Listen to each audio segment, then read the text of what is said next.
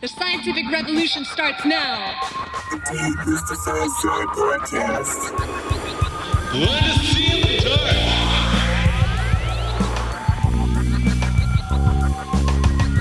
dark. I'm Sean Raymond. I'm an astronomer in Bordeaux. I officially work at the Bordeaux Astrophysical Laboratory in Bordeaux in France.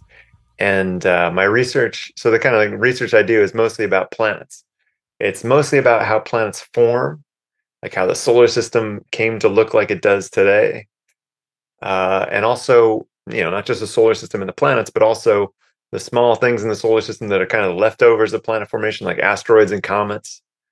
Also, interstellar objects, which are leftovers of the formation of other planetary systems. And also other planetary systems themselves, like exoplanets, finding them, trying to learn stuff about them, how they form, and how their orbits change in time, what they're made of, all these kind of things. Yeah, free floating planets too, which are planets that don't have stars at all.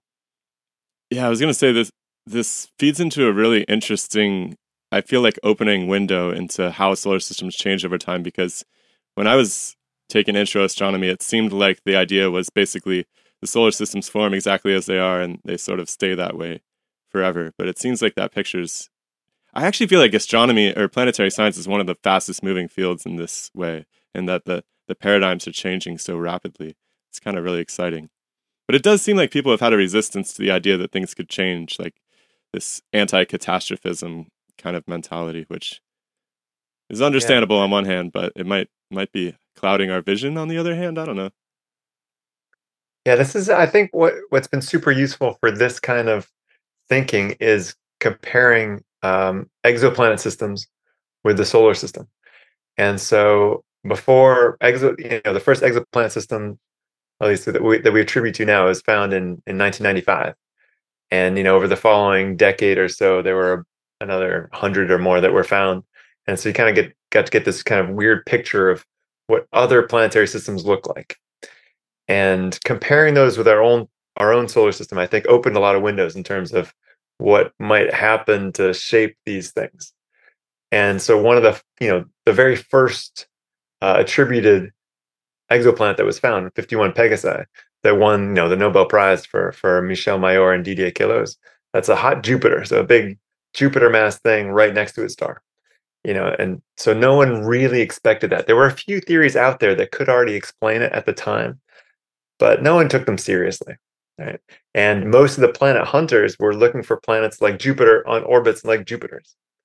And some planet hunters actually had hot Jupiters in their data in the bag, but they hadn't thought to really look for this kind of signal. And so it was people who were coming actually from a different field, were coming from binary stars, where there are very short orbits, that found the first planet around another star, instead of someone who was coming at it from the angle of looking for planets like our own solar systems. And so one of the first things that was found after these hot Jupiters were that a lot of kind of Jupiter mass planets had very eccentric orbits, so very stretched out orbits. They weren't circles; they were ellipses, like all orbits are, but kind of very stretched out ones. And this is held to the present day. Most Jupiters around other stars don't have orbits like our Jupiters, which is not quite a perfect circle, but kind of a circle. It's only has an eccentricity of 5%, so its orbit's mostly a circle. But a lot of these Jupiters around other stars had these really stretched out orbits. And so one of the kind of first puzzles, or maybe the first two puzzles in terms of the orbital dynamics of exoplanets, were, what's up with these hot Jupiters? Why are their orbits so small? And what's up with these other Jupiters? Why are their orbits so stretched out? And so people thought about these things a lot. This was a big kind of key areas of research early on. And for explaining why the orbits of hot Jupiters are so small, kind of the thinking then, which is held up to a decent amount now, is that most of those planets probably form much farther away from their stars, and then their orbits shrink. And why do they shrink? They shrink because of gravitational interactions between the gas disk that they formed in, that has a lot more mass than the planets themselves, and the planets. And they end up launching these spiral density waves and doing other cool things within the gas that change the planet's orbit, usually causing it to shrink, and can produce hot Jupiters. The one that has more of a connection to the solar system, which is where I'm getting in this very long-winded answer, is the ones with very stretched out orbits. And very quickly, within I forget within like 6 months or something like that, of very eccentric orbits being found, people came up with the idea that the planets that we're seeing on these stretched out orbits are the survivors of some dynamical event that really shook up their system. Mm. And what that dynamical event is thought to have been is what's called an instability, meaning that we see, for example, in some systems we only see one planet on a very stretched out orbit. That stretched out orbit means that it formed with at least one or maybe even two other planets on much more circular orbits, because the disks that we see that form planets are pretty circular. But then something happened to change the orbit. So what changed is we can see in computer simulations that over time, systems with many planets, they kind of gravitationally jostle each other around, slowly kind of change the shapes of their orbits just a little bit until their orbits cross. And you might think, oh, if two orbits cross, that means they might collide. And that's true in some realms. For the realm of really massive planets like gas giants, usually their gravity is so strong that when they come anywhere close to each other, they can kind of gravitationally slingshot each other all over the place.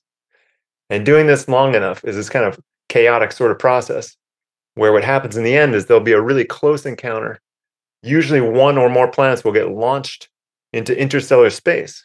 Whoa. And the survivors will have these stretched out orbits. And so the interstellar space ones connect with the idea of free-floating planets that we can talk about later if you'd like. And the survivors have these stretched out orbits like what we see. And so that was thought of for for exoplanets. And it was only several years later, it was only in 2005, that a really big model came out for the solar system trying to explain that the solar system's giant planets also had undergone an instability. Not a really dramatic one like exoplanets, but still a pretty big one. And that really changed kind of that series of papers about the instability in the solar system really changed how we think of the solar system. Before that, there were always crazy ideas here and there. But most of them thought, planets formed, let's explain how the planets formed, because they were, basically how they are now when they formed. And after that, people kind of allowed themselves to go to that weirder place in their minds of maybe things were very different and there's something changed in between. And so this instability idea is kind of a key one. Sorry. Now, do these planets that get launched off ever end up in somebody else's house? Like, do they ever join on to other solar systems, or is it just a big like graveyard of lost planets in between that's a good stars? Question. So yes, they can go near other stars.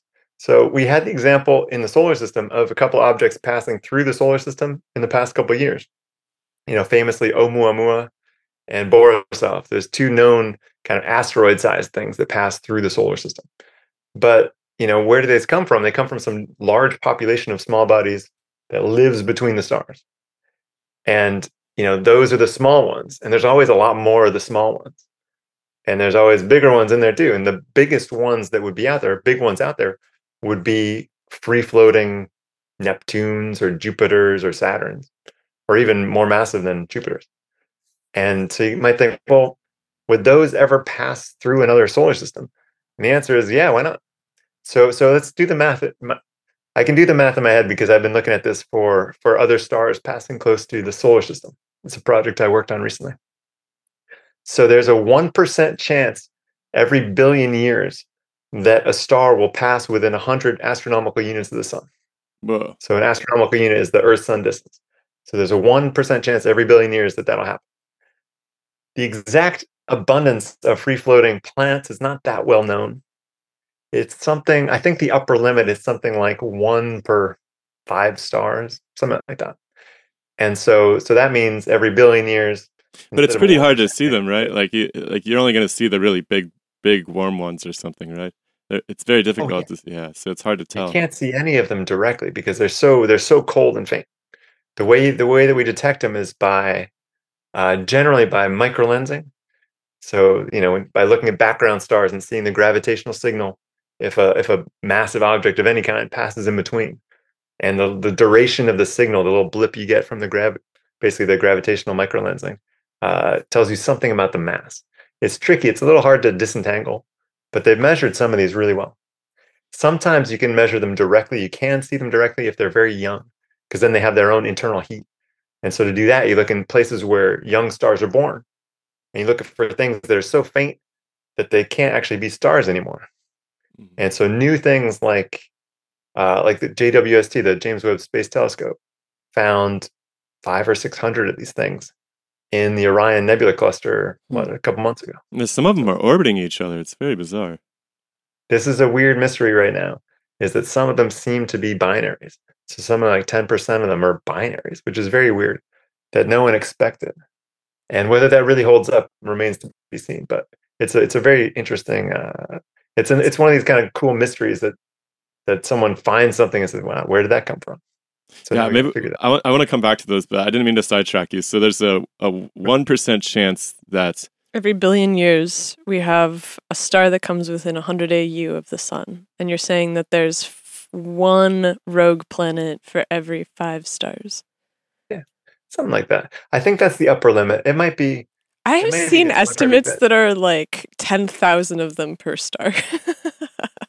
So it depends on what masses you're talking about. So for big things that are, what we really think of as planets, like Jupiters and Saturns, right? There was a paper about 10 years ago claiming that those free-floating Jupiters were more abundant than stars in the galaxy, that there were 2 or 3 of them for every main sequence star. And a friend of mine, Dimitri Veres, and I, we got together and we decided we were going to figure this out. And within like half an hour, we determined conclusively that we could not explain where they come from, at least not with the kind of idea we were thinking about. And so if those planets come from instabilities, or if they form around stars, then 1 or 2 planets get chucked out, and those are the floating planets we see. It's impossible to explain it that way, because there were too many, according to this one study. But a few years later, another study showed that study was wrong, way wrong, by about an order of magnitude. And so there, instead of being, a couple of these free-floating Jupiters per star, there's maybe one for every 5 or 10 stars.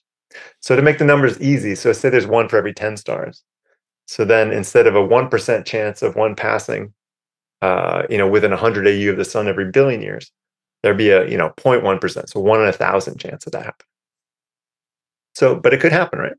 So, and what would that look like? What does that mean? We know like a couple thousand exoplanet systems. So free-floating planets have passed within 100 AU of at least a couple of those.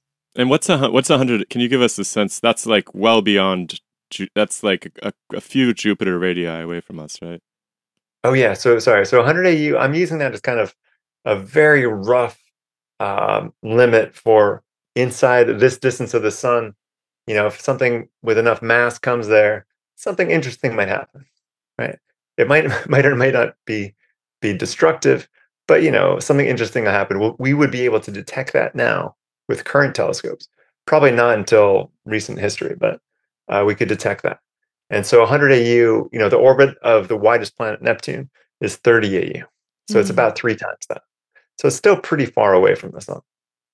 But it includes, the area that's much closer in. And the way these things happen, it's kind of like a target, like a bullseye. So like you're playing darts, right? And so, what are the odds? If I'm saying the odds that a star comes within 100 AU is a certain number, right? Then what are the odds that it comes closer? So the orbit of Saturn, its orbital distance is about 10 AU. So imagine a Saturn, a free-floating Saturn flew 10 AU from the sun. That would be like, it would basically cross the orbit of the real Saturn. And it would probably cause something interesting to happen. It might disrupt the planet's orbits. If it's going fast enough, it might just zoom on by and do nothing. You don't know, right? But it would be dangerous.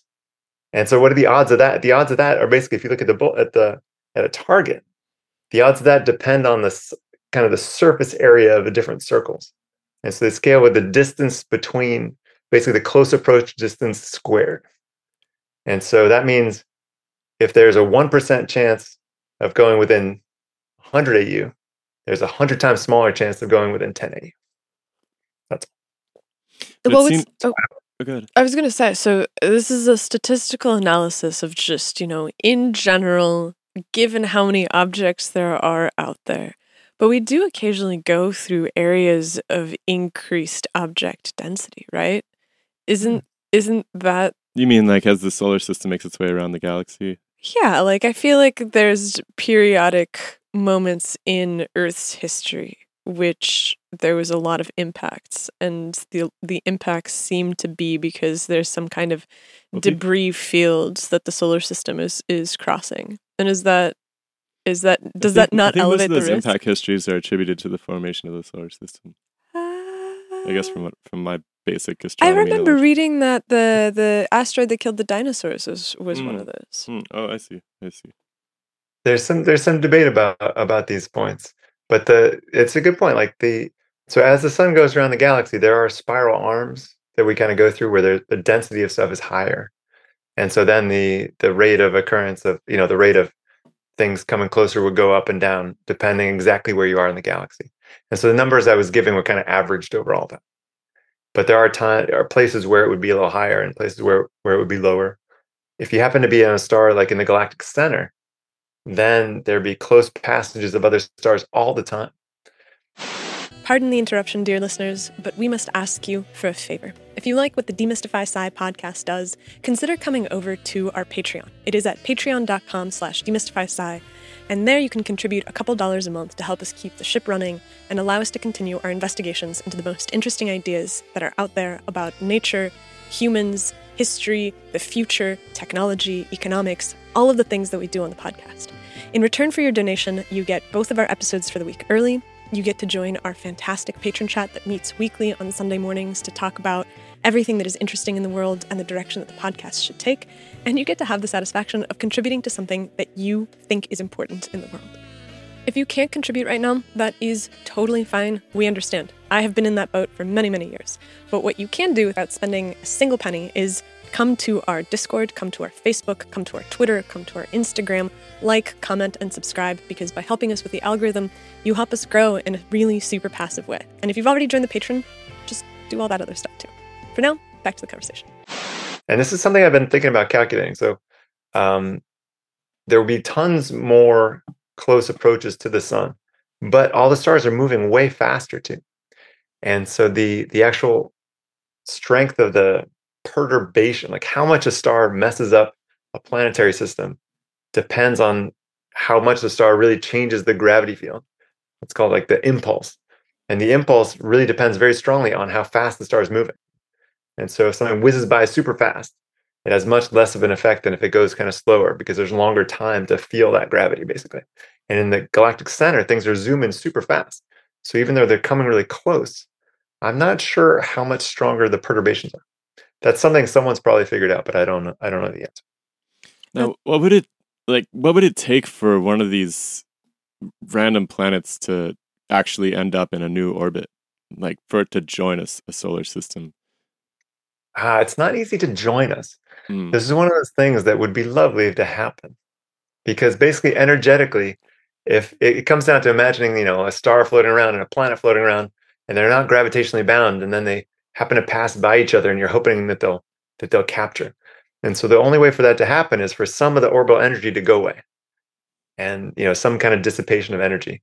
That can happen if this planet that was coming to be captured had, say, it was a binary planet, actually, for that matter, and one component gets captured, the other one gets kicked out. That could work. Or if the planet passed really close to the star and got really deformed temporarily, and then there was enough friction inside it to dissipate some energy, that could result in capture, that kind of thing. Is it not possible for something to be moving slow enough to just be kind of picked up? I mean, I know that things in motion tend to stay in motion, and so you have something that gets ejected. And is everything just moving so fast that it's impossible to have that gravitational interaction last for long enough that it gets captured without any of these massive deformations? Maybe ends up in the outer, like in that Oort cloud region, and sort of stabilizes its speed out there, and then eventually kind of worms its way interior or something like that. I'm just throwing stuff at the wall. Yeah. So what you're talking about? So yes, if there's a little bit of energy dissipation, then sure. So you can imagine. So if things are kind of zooming along in the galaxy, and a planet and a say a star with no planets and a free floating star, or a star with no planets and a free floating planet come from far, far away and they happen to be coming close and they're not moving that fast compared to each other, the romantic part of us wants them to just get together. But if you look from the point of view, say, look from the point of view of the star, the planet's coming from infinity, then it comes closer, and all this stuff. The simple gravity problem is time reversible, so there's no way to just capture it and grab it without losing some energy. So you have to lose some energy and then you can grab it. Otherwise, you can't. It is compelling. Are there are? Let me just jump in. There's a few little sneaky ways for this to happen. Okay. Yeah. I knew you had Gravity something. field is changing, then you can have it. But the standard simple problem doesn't work. I'm just really surprised that you have to have a deformation or some kind of loss of energy in order for gravitational binding to occur. Because granted, my relationship to gravity extends to Newtonian mechanics, and that's about it. But what causes that? Like, if the force of attraction between two objects is like g(m1 m2) over r squared, where in that is deformation or the loss of energy in the initiation of the interaction? Okay, so the deformation part would come from, imagine a star. So the star is here. Sorry, the necessity for the deformation. All right. Yeah. Okay. So why do we need that? Yeah. It's just a simple gravity thing. Basically, the relative energy of the two bodies, the binding energy, has to be below zero, basically, for them to stay bound. And if they come from infinity and they come together, they're still on what's called a parabolic or a hyperbolic orbit. So even if they approach not that fast, there's no way for them to stay together in the simple point mass Newtonian thing. So you gotta lose a tiny bit of energy, and then you can trap the planet in an Oort cloud or something like that. It's like their inertia will just overcome the gravity that they sense there. There's some balance there, which I don't know the equation for, but and so I think something that's kind of deceptive is when I'm talking about the speeds, right? If they're really coming from really far away, they can never actually be really moving slowly next to each other because they're speeding each other up from their mutual gravity because of that gm1 m2 over r squared. Right? They're going to accelerate So as they get pulled towards if they each were other. ever actually like really slow next to each other, then they would have already captured. There would already have been some kind of capture. I see. But starting from far away and then coming together, they're accelerating each other. Mainly the star would be accelerating the planet, but both of them. And so then they can't. But like a planet with like some huge hefty moons or one of these binary Jupiter systems or something might satisfy the energy balance here. Yeah, right. Because then you can just take a really big moon or a binary and check it out. And then you basically have an energy transfer where the one that survives can be captured. I mean, could you chuck the planet out and keep the moon too? Sure. Yeah. This is funny. This is not that different from something that I have been studying recently, which I can jump into if you're interested. Please, Yeah, yeah. So the reason that I knew that number of about a 1% chance of a star passing within 100 AU of the sun every billion years is because of a project I was doing. And the origin of this project was kind of funny. It was a science fiction author talked to a colleague of mine asking if it was possible for the Earth to ever become a free-floating planet, because she wanted to write a hard science fiction story where the Earth was a free-floating planet, not trapped around, not orbiting the sun anymore. And my friend, he said, well, maybe that's possible. But then he talked to me about it, and we were trying to figure out how that could happen or whether it could happen. And the idea we came up with was kind of, you can see where this is going, of maybe a star could fly by the solar system and disrupt the orbits of the planet such that Earth was launched out, ejected. And so for this project, I ran, 10,000 simulations of stars zooming by the solar system to see what would happen. And the numbers are kind of interesting because, Earth has about 1 billion years of life left. After that, the sun is going to be more than 10% brighter than it is now. And so by current estimates, we won't be able to have liquid water on the surface of the Earth anymore. And so in 1 billion years, we'll also have a 1% chance that a star will fly close enough that it might affect the orbits of the planets. And so this is why we were kind of motivated to look at this, in addition to the free-floating Earth part. And so we kind of shot all these stars past the solar system to see what would happen. And indeed, it is possible to liberate the Earth from the sun. The odds are not very high, but it's possible. There's liberate. That's a really funny word to use there. It's free. Free the Earth from the tyranny of the sun. Yeah, snowball Earth. Wow, that'd be crazy. I mean, is there? All right, let me take that one step further. In the possibility that it was liberated, would everything on Earth grind to a halt, or is it possible that it could make it to another home before, life was erased from the surface? Could it get like a nice ice sheet over it and have subsurface liquid and still survive? How long would it take the Earth traveling at that speed to reach the closest star system? Just being super generous with, let's say the next star system's perfectly aligned for whatever reason, and it just could somehow get in there. It lost its moon, let's say, or it had a bigger moon. I don't know. I'm really trying to make this happen. I'm just curious. Yeah. So, all right. So a couple of things of that. So in terms of the Earth cooling off, this was calculated about 20 years ago. Someone figured out that for Earth to really properly, completely freeze over, it takes about 1 million years. And so until then, you can have, kind of a little ice on top with some patches of water here and there. So you can imagine you can find some way to have life persist. Then to get to the next star would take, I don't have the number off the top of my head. I think it's about 50,000 years, something like that. Not much. It depends on exactly how fast the speed of ejection is. But another possibility is that this star that passes through can actually capture the Earth.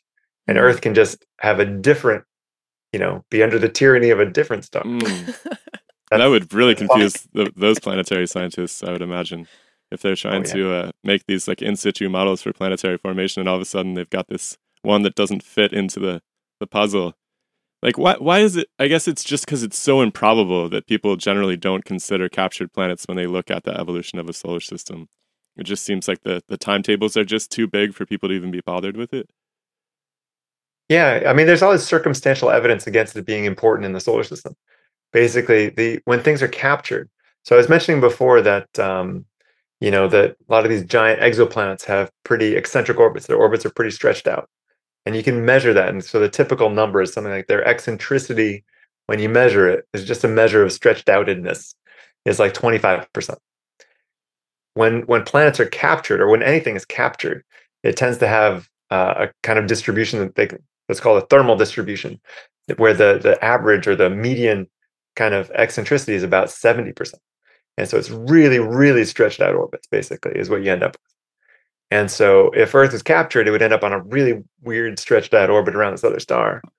And so looking at it from the other point of view, the orbits in the solar system are not perfect circles, but they're pretty circular for the planets. And so it would be awfully strange if the solar system was captured. It doesn't fit the bill for how capture should happen. Maybe a few exoplanet systems with very high eccentricities were captured. That's possible. But do those eccentricities iron out over time? I was going to ask that too.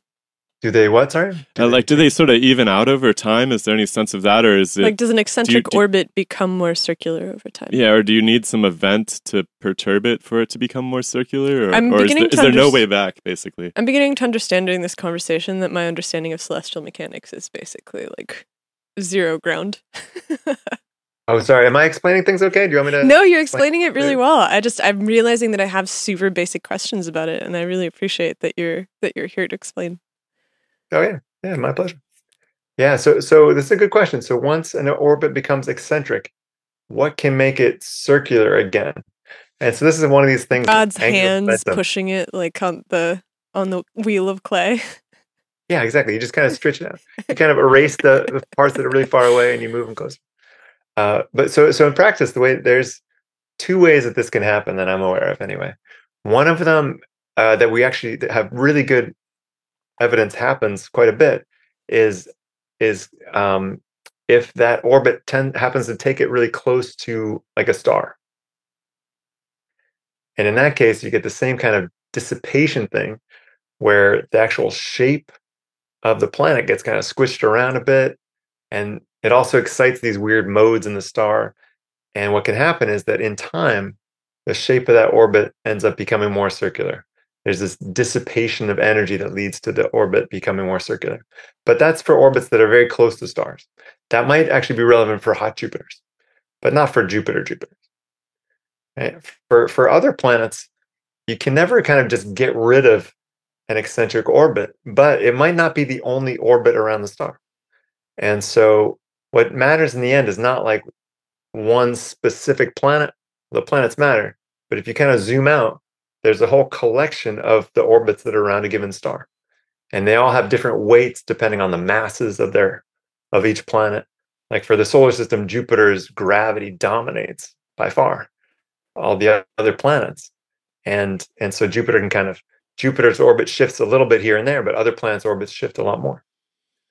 And so in time, there's kind of an exchange, kind of a dance between the shapes of planets' orbits and, on long, 10 or 100,000 year timescales.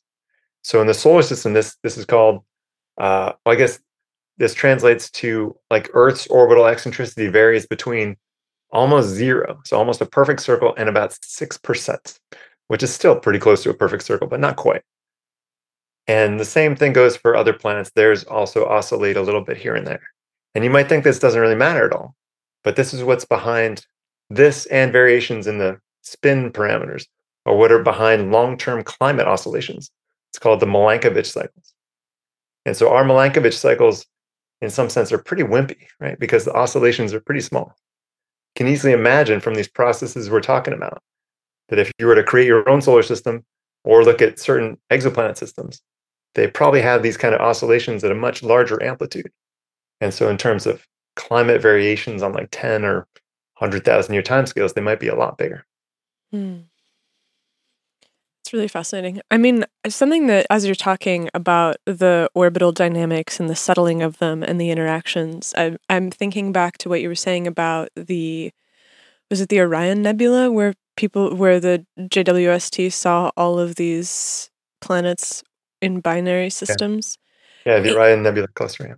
So it makes me think of, okay, so if you have a star that's just passing by a solar system, you have these really brief and ineffective interactions. But is it possible for a star to pass through a planetary and solar nursery like that and then come away with just a bunch of stuff that's kind of glommed onto it, and then as it passes, it goes through the great filtering process of losing things that are eccentric and stabilizing and just kind of... I imagine like there's a really funny picture on the Wikipedia article for static electricity, which is a cat covered in packing peanuts. And so I'm imagining the sun like covered in packing peanuts of planets as it leaves. The cool thing is nursery. those spinning pairs seem to already have that angular momentum that they would need in that sense. They're sort of ready to go if they were aligned properly. I mean, I'm just very wishful thinking here. Well, it's not even wishful thinking. I'm just like thinking about how big and complex the universe is and how it keeps seeming to get a little bit longer. And so something that we talked to Gibor Basri from Berkeley a while ago about brown dwarfs. Oh, yeah, cool. And it was really funny because at one point it was like, well, what's the difference between a brown dwarf and like a really big Jupiter?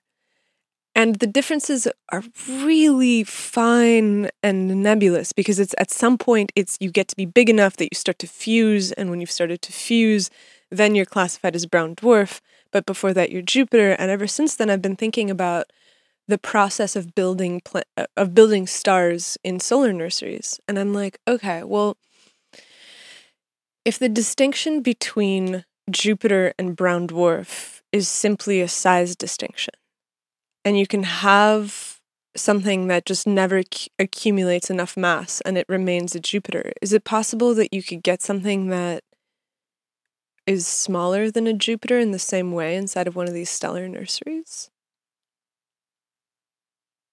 Like, are you saying, like, is it possible that some of these Jupiters are, like, failed stars also? Like they're like not even failed enough to be a brown dwarf. But so it's like if you start from the ground, if you start from the super high entropy state where everything is scattered, and then you're slowly building things up that are bigger and bigger. You have one branch point, which is like, okay, we're going to go star. And you go star and you can get as big as you want along the star path. Then you have another branch point, which is where we can grow to brown dwarf, and that's where the limit is. And then another one is you grow to be as big as a Jupiter, and that's where the limit is. And it doesn't, is anybody considering the de novo formation of these Jupiter-sized planets? Do you know, I think that's what we're circling around, is like, can you form a Jupiter without a star? Something like that. Sure. So this is a really good question. So when it was last year that there was the first big discovery of like a large population of free-floating planets. It was in a different young stellar nursery than Orion. It's called Upper Scorpius, and we found about 100 candidates, and it's about 100.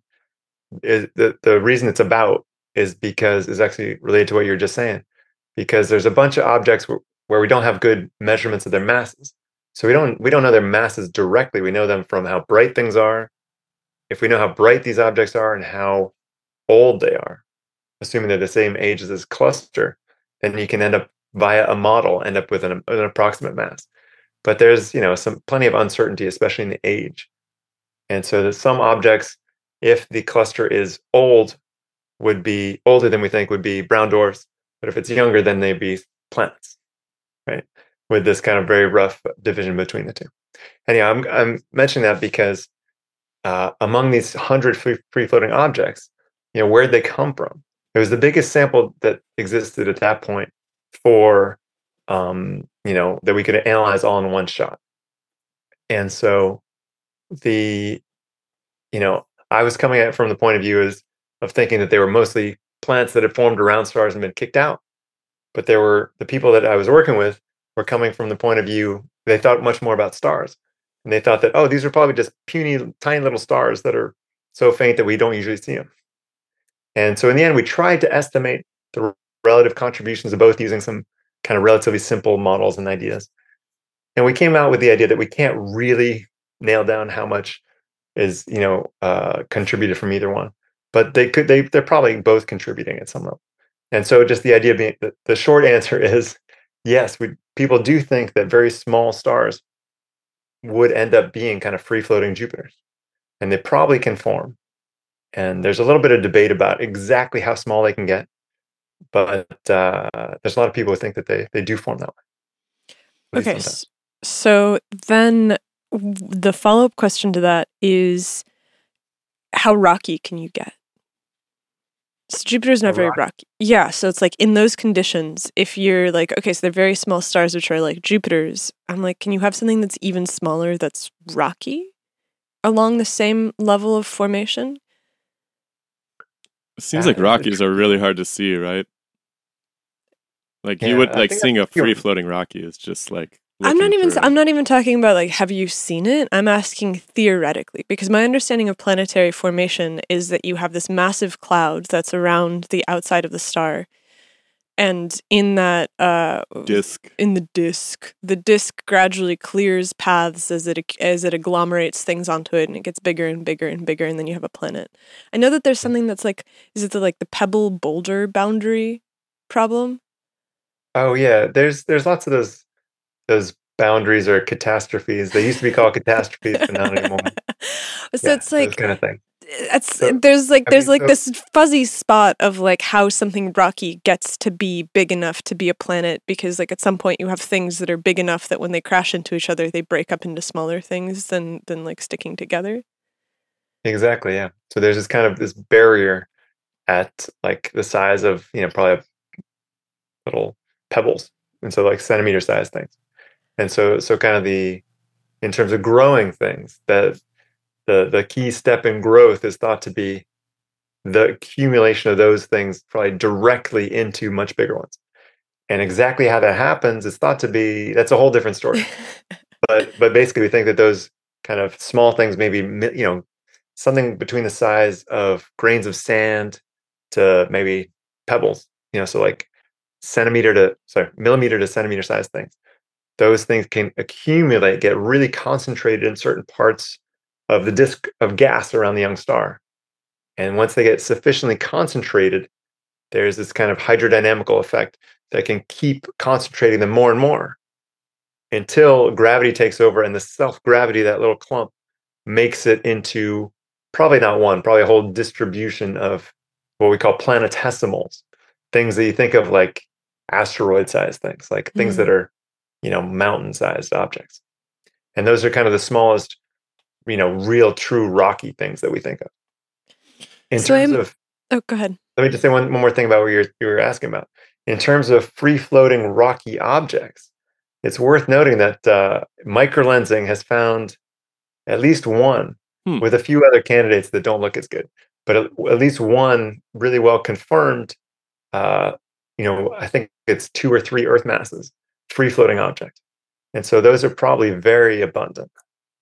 And so those fit nicely in the picture of when Jupiter's, are tossing each other around, the survivors' orbit gets really stretched out. A lot of stuff gets ejected from the system. It's not just that other 1 or 2 Jupiters that get ejected. It's all the other stuff that was trying to grow, probably including lots of small rocky or icy planets.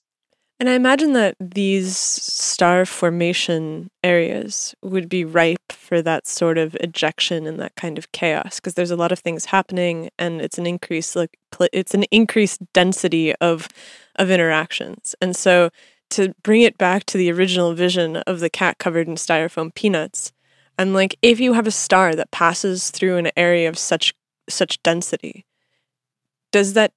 could it just agglomerate a bunch of things that had been forming, and then as it leaves just chaotically sort it and just form a solar system from all the stuff that it picked up?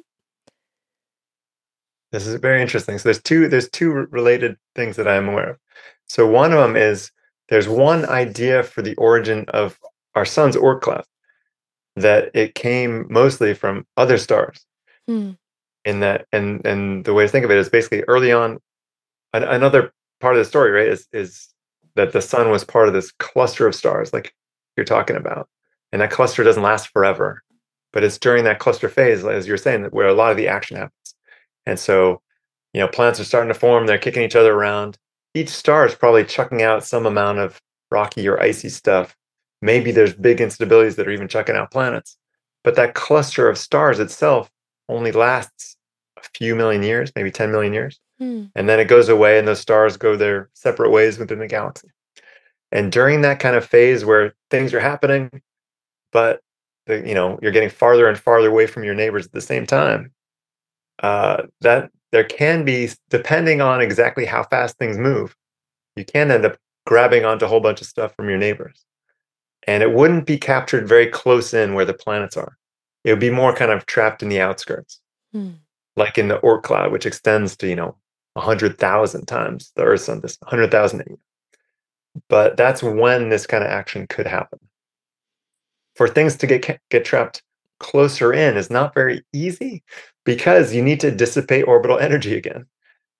But it was actually shown in a couple of really cool papers that, a star with its disk that's forming planets is kind of a nice bucket.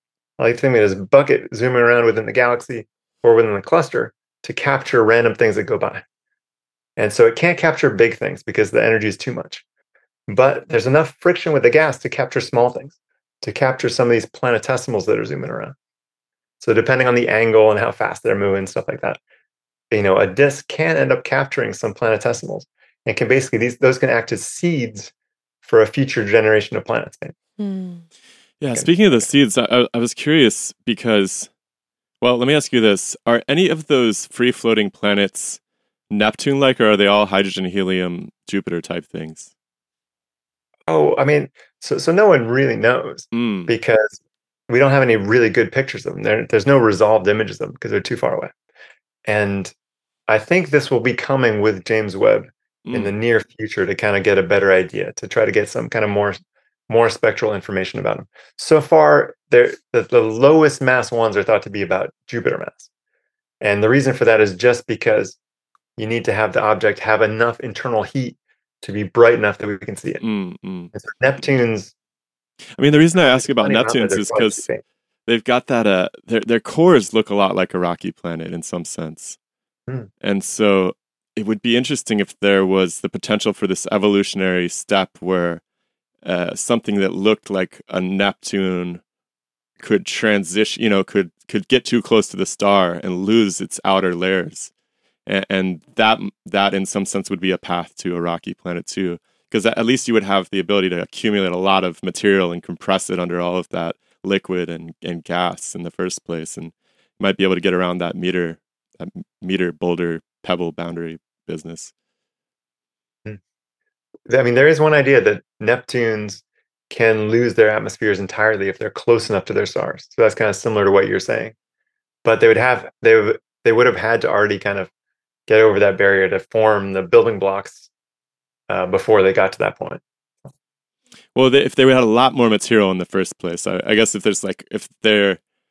they look a lot more like a Neptune with all this liquid and gas and stuff that's sort of compressing all the rocks together at the center in a way that would, I just feel like could maybe overcome that pebble boulder boundary.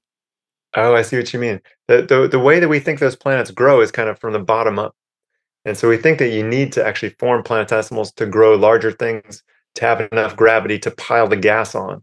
To get to the Neptune point, a Neptune stage or Jupiter stage or whatever. So you need a little seed in the first place. Yeah, that's the current thinking. There is a different branch of ideas that you can form them kind of from a top down, which is not impossible, at least in certain conditions.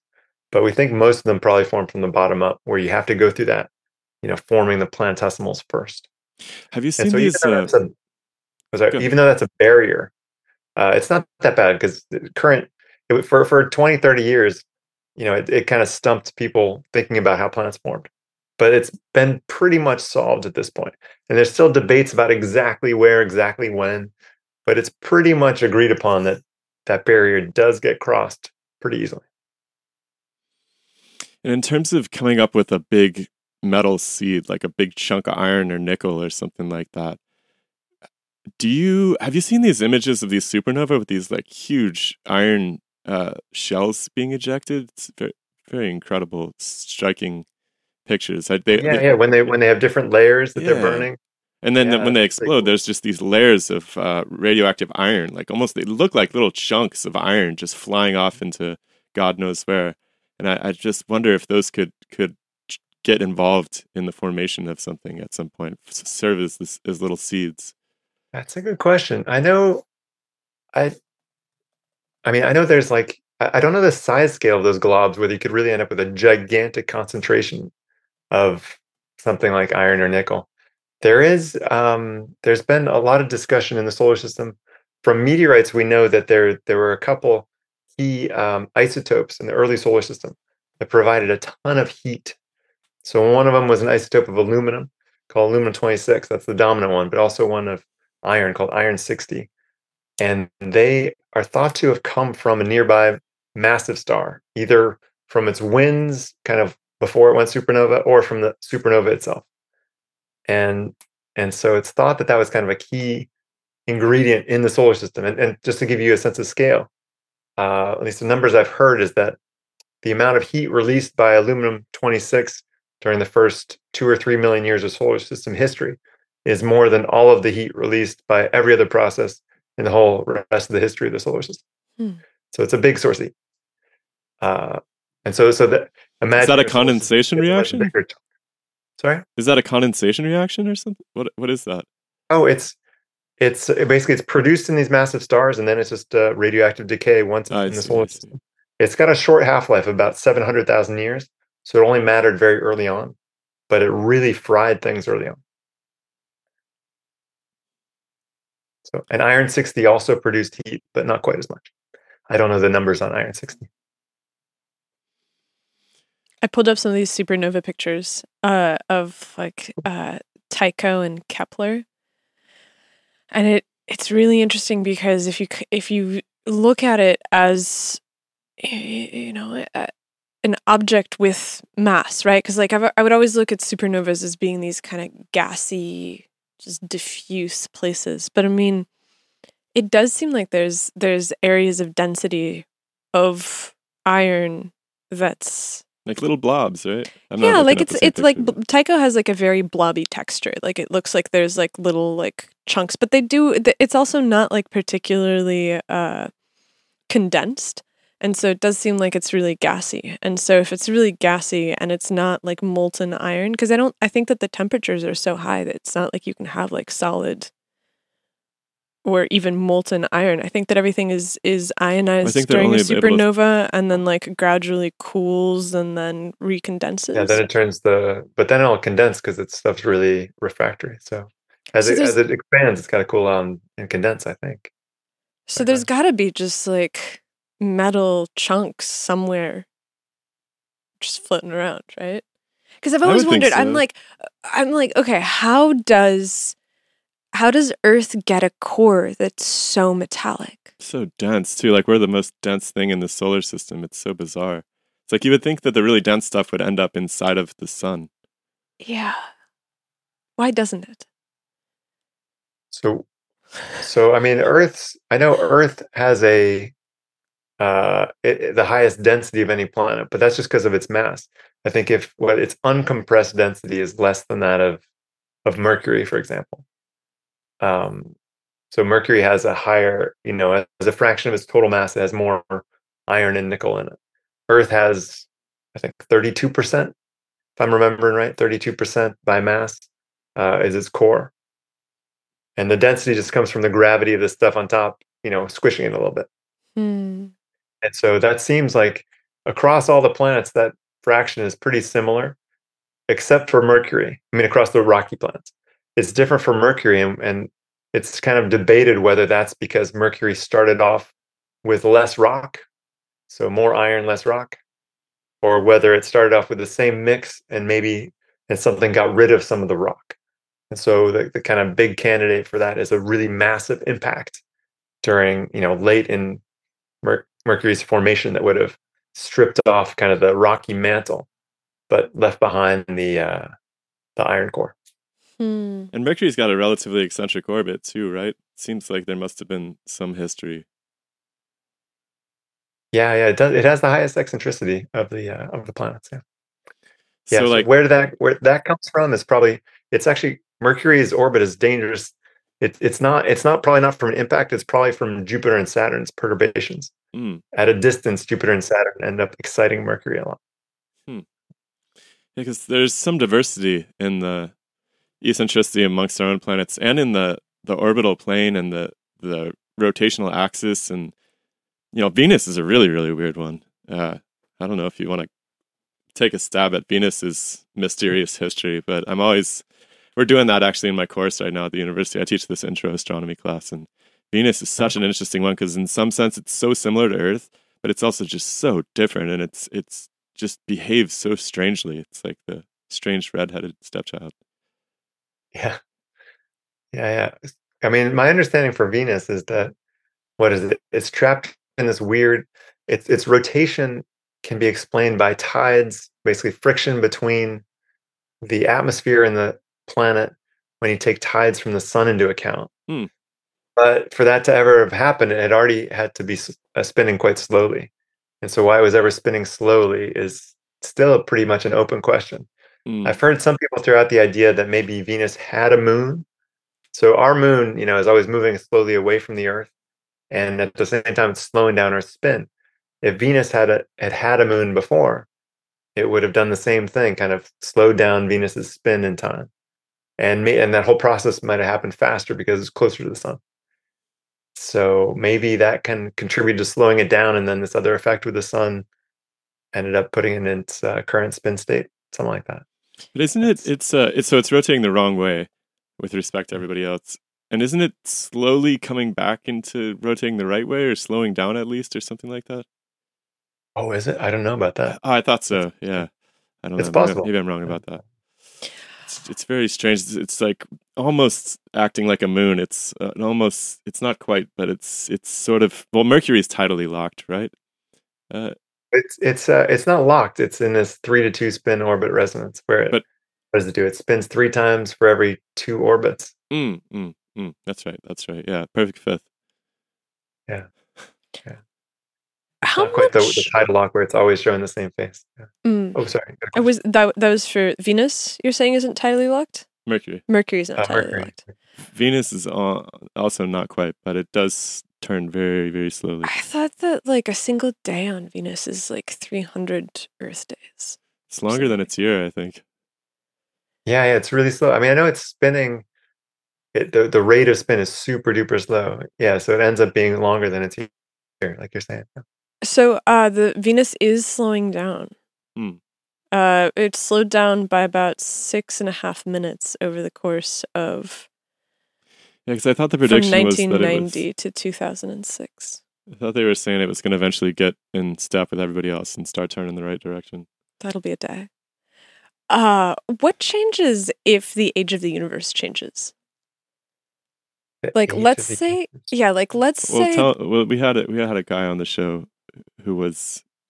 I mean, there's been lots of people that for a long time have been proposing that the calculations of the Big Bang are inaccurate, and that was kind of didn't have many legs, and then the JWST came online, and then there's all these like really weird redshift things. Like I saw this article the other day that was like, I think that somebody found something that they think is like a massive black hole at the edge of the universe that they're like, that's weird, that formed 500 million years after the universe formed.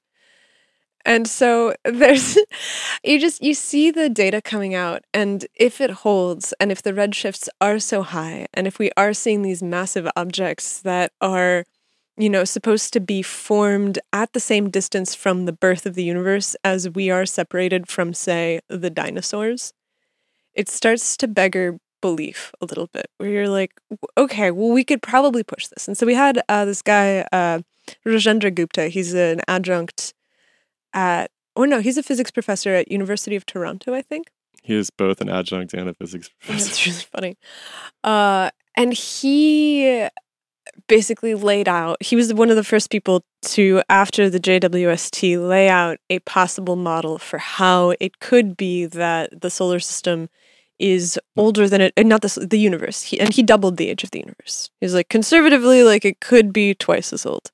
And in the back of my mind, I'm kind of like, well, if we just keep building telescopes and we keep finding that we can see farther and farther, and we keep finding things that are older and older and more anomalous, I can see it extending even more. And so when we talk about planetary formation, we have this like 4.5 billion years for the solar system. And I'm like, does it change at all if the age of the universe suddenly doubles or triples or quadruples? Can that suddenly become just a measure of, the last time that everything here melted because of some cataclysmic event, and then is just the reflection of something that's much older? Or is that just, do those two things not play with each other at all? I don't know. I'm trying to imagine how it would affect the formation of the solar system directly. As long as the solar system itself is how old we think it is, I don't think it matters that much. Well, we have, so one thing that I'm really curious about is I'm like, okay, how well do we know how old stuff is in the universe? I know that we've found, or in the solar system. I keep using them interchangeably. I have like a very 1920s perspective on on the extent of the universe. So it's like, we have some rocks. We have dated the rocks. The rocks all point to 4.5 billion years. But what happens if we date stuff from, let's say we take like a core sample on Mars? Because most of the stuff that's on Earth from Mars is ejecta. Yeah.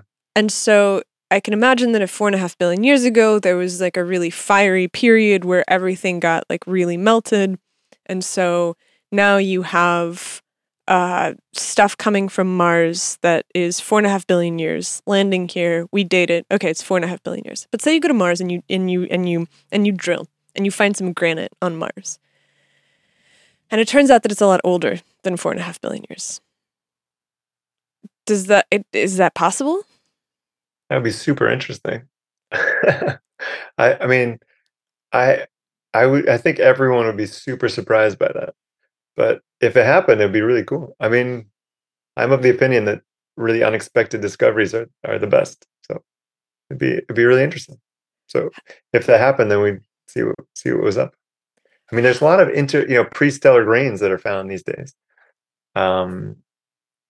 In meteorites, I believe, and also I think they're also found just kind of floating around. But I don't know a ton about them. I think they're within meteorites, and so those are grains that are dated to be, up to a couple billion years older than the solar system that got incorporated in rocks as the planets formed. Oh, that's And weird. those little bitty parts of the rocks were older than most of the rest of it. And so if it turns out that Mars was formed from stuff that was older than Earth, what would that mean? I don't know. I would be super confused if that happens. Because I mean, like with the moon too, the parts that we've dated, it's like surface regolith. Because I always wonder, like, if it's possible to find something that is older than 4.5 billion years, and they actually had the complete opposite problem. I saw a headline this week, maybe you saw it too, about these Mars meteorites that were way too young that they recently found. Did anybody see this? Mm-mm. Oh no, I didn't see this. It was like 200 million year olds. They dated these Mars rocks to 200 million years, and they were trying to come up with explanations for how their dating system had failed and how it had incorporated some sort of new argon or something like that into it. Yeah, I have it open on my computer. I was going to email that. I was going to see if these people wanted to talk. Most meteorites from Mars are just a few 100 million years old. There you go. And so the explanation was not that they actually are a couple 100 million year old, but that there was just some incorporation of fresh radioactive isotope coming anomalously during their transit, which is like really interesting because, yeah, the dating techniques are wonderful because you can cross-check different isotopes in one sample, which is really cool, and make these isochrons. But at the same time, if the thing melted and incorporated new stuff, it's very difficult to tell that from its birth in the first place. It's interesting because that's really tricky. I'm looking at the article right now, and it seems to suggest that they think that it was from like volcanism. That's when it incorporates fresh stuff? Mm-hmm. Interesting. Yeah, that's really interesting. I know, like, there's that issue of, like you're saying, resetting the clocks. Basically, when something happens, can reset the isotopic clock, and so then what age are you really measuring? Yeah.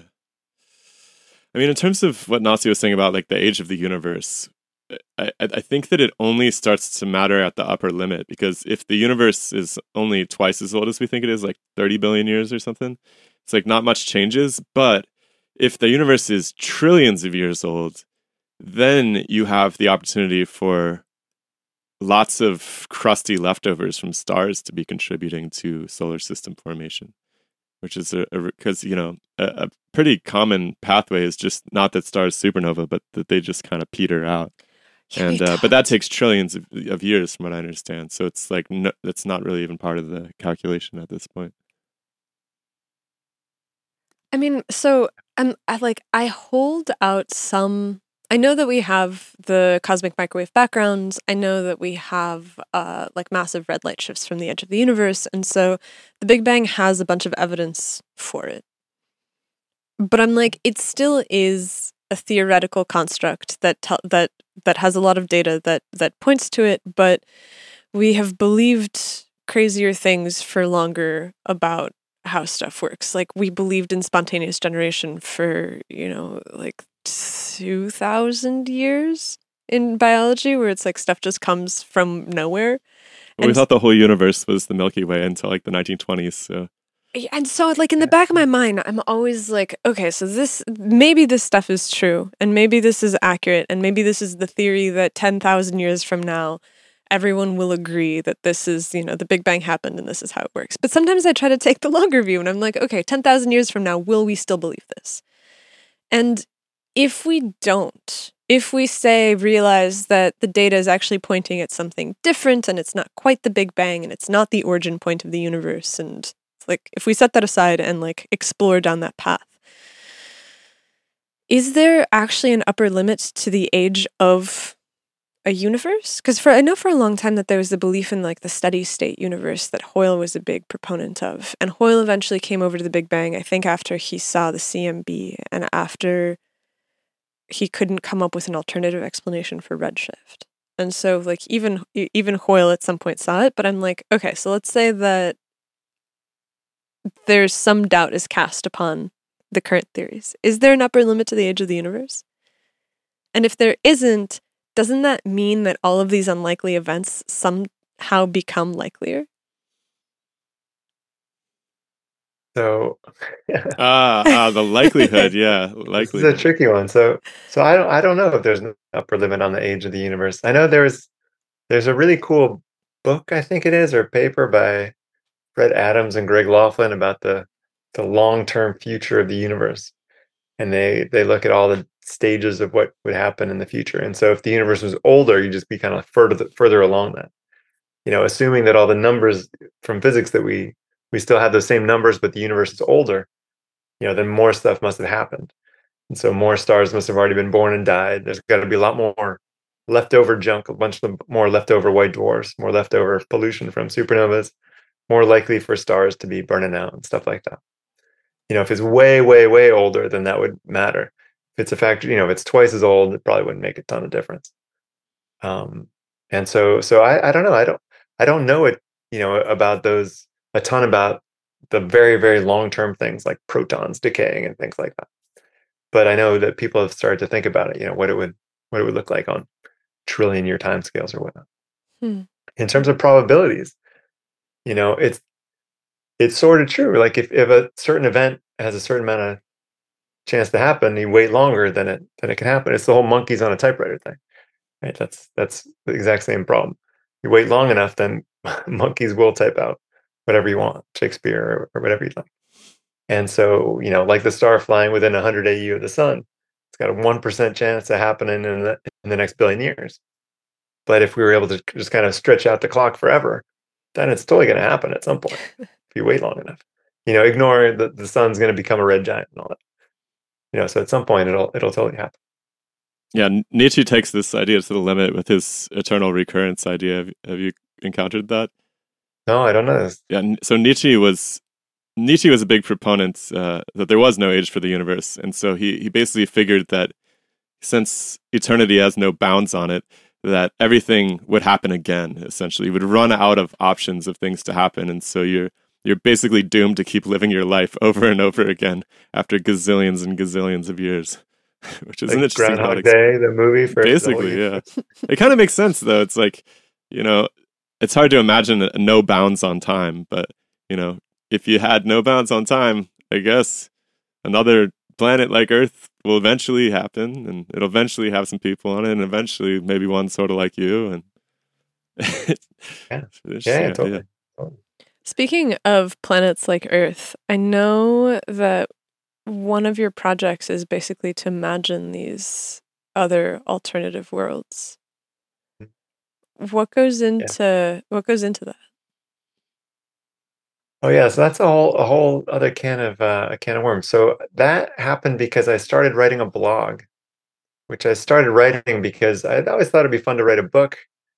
And a friend of mine, Caleb Scharf, who writes really good books, he said, "Well, you should start small, start writing a blog and just kind of practice." And so I was like, "Okay." I started a blog, and I was like, "Well, what am I going to write a blog about?"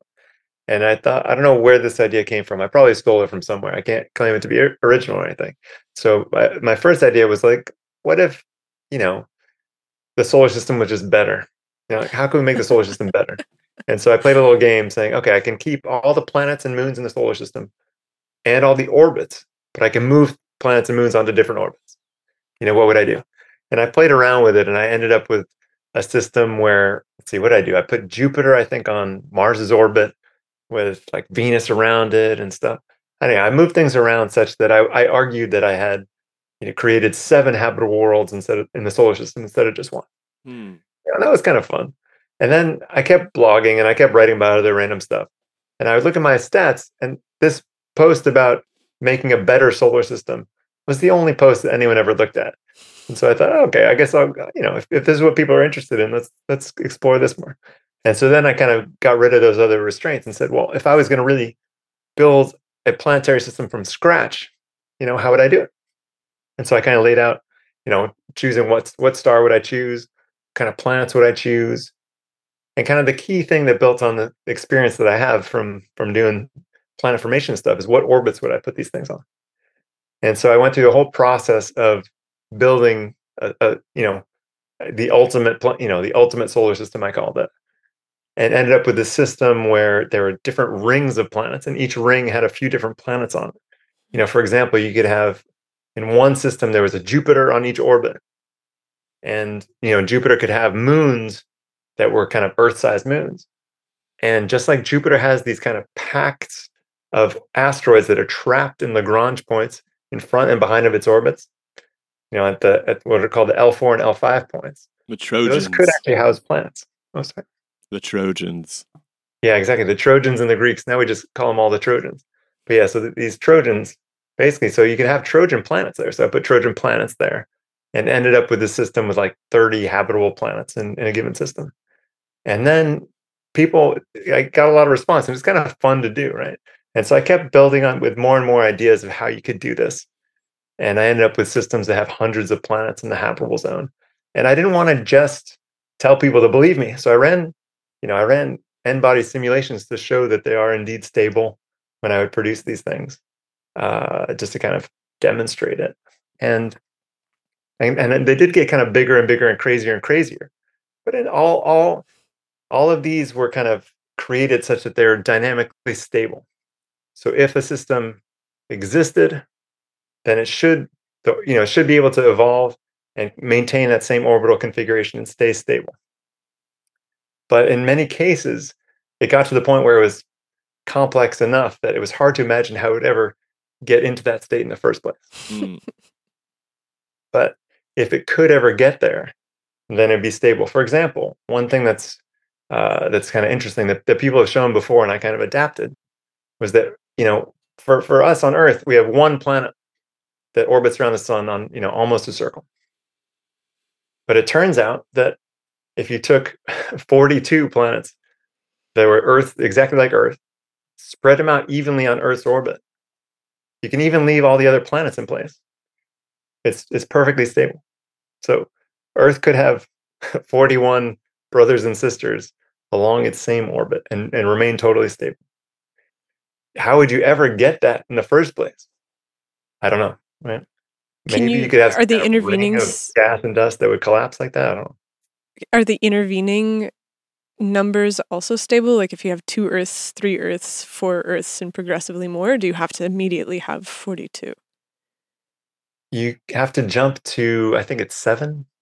Ooh, that's not a good number. Yeah, I know. It's weird. I tested, there's some theory behind this, and I tested it out, and you have to jump a little bit at one point. But basically, above some number that's stable up to 42. 42 is the maximum. And beyond that, beyond 42, each kind of pair of planets along the orbit is a little too close. So in the time scale of like 100 million years, it'll go unstable. It seems like it could be really, in some sense, predictive and technologically useful in terms of sorting out potential life-bearing solar systems that we might. Because I have this thought in the back of my head that all space exploration is essentially aimed at finding us a new home eventually. It just seems like everything is. I mean, I know it's a really ridiculously long-term project. I imagine this is thousands and thousands of years, but when those people eventually look back, they'll kind of see what we were doing now as the early stages of them making it to these new worlds. Because like you said, eventually, I mean, if we don't get hit by an asteroid or something, the sun's going to eat us. And so it seems like it's a noble project. And I wonder if these kind of simulations can give you some insight into what a really ideal solar system might look like, that we could, like, are there traces and signatures that you could pull out of these simulations to kind of, aim us at something? Hmm. Yeah, that's a good point. So that's kind of where we've gone in the last couple of years. Is I've ended up writing a couple papers on this kind of idea of planetary systems that we don't think could form naturally, but they're totally stable. And we even did simulations where we tested their stability for, billions and billions of years with the sun evolving.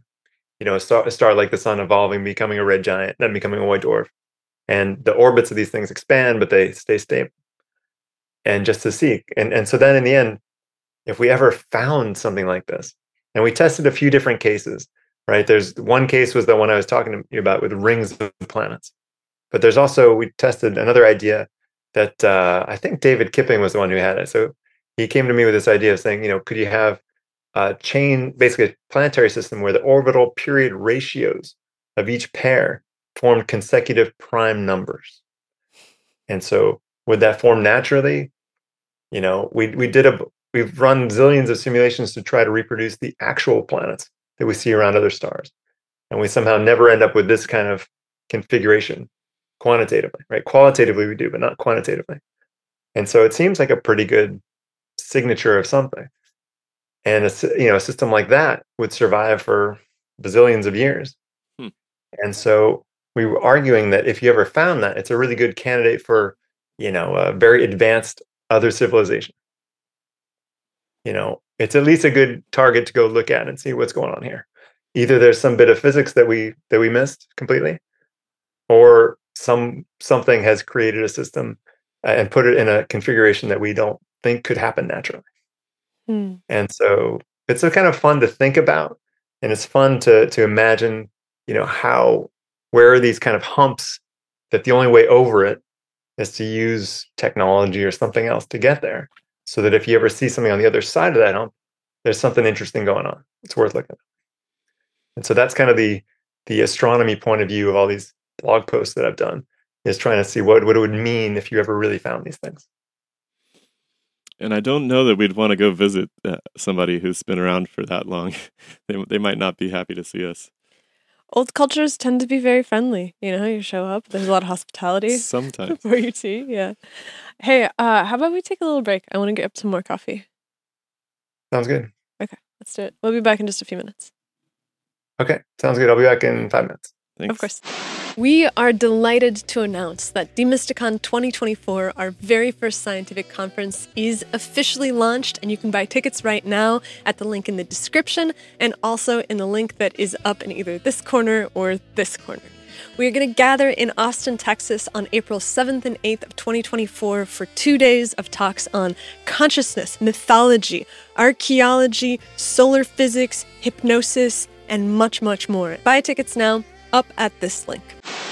We were talking during the break where whenever we get astronomy or any kind of space people, I feel like we always are frightening to them a little bit, because we're like, well, what if the Big Bang didn't happen? What if the Earth comes from another solar system? And people are always like, no, that's not possible. And we wanted to apologize for being so batshit crazy, but we're interested in the far-flung impossible possibilities, near impossibilities. It's okay. No, I don't mind at all. I think it's great fun to think about this stuff. I mean, as you can see, like, there's a lot of things for which I have no answer at all, but it's still fun to think about. One thing I was thinking about that I didn't quite get a chance to say is when a supernova goes off and shoots out a blob of metal. I mean, combining that with your previous idea, imagine capturing that in orbit around a star or something, and you go exploring. You're on one planet, you go exploring this, what you think is another planet, and it's a giant blob of metal. Could you actually tell that it came from somewhere else or something? Or would it just look like Mercury? I don't know. Yeah, maybe. Well, isn't NASA just launched a mission to Psyche, which is... Oh, yeah. Do you know about this? Yeah. I know the mission's called Psyche itself, yeah. So yeah, I know the PI, Lindy Alkenstanton, yeah. I've been trying to get her to come on the podcast, but I think that she seems busy. But what's the deal? For sure. I just think with Psyche. Yeah. So it's like it's this really metallic object. They think that it's the core of maybe an early planet, but in terms of it just being a loose metal object in our solar system. It's in our solar system. It's between Mars and Jupiter, and it's just this like weird metal thing that's floating around. Interesting. How big is it? It's a great question. That's a good question for someone who has Google up right now. Yeah, right. How big look is to the bottom of this. Psyche? I will get to the bottom of this. But you should totally try to have Lindy Elkin Stanton on your podcast. How do She's you- fantastic. How do you I've spell- emailed. oh, you've She's in our already- inbox. We hit the handler.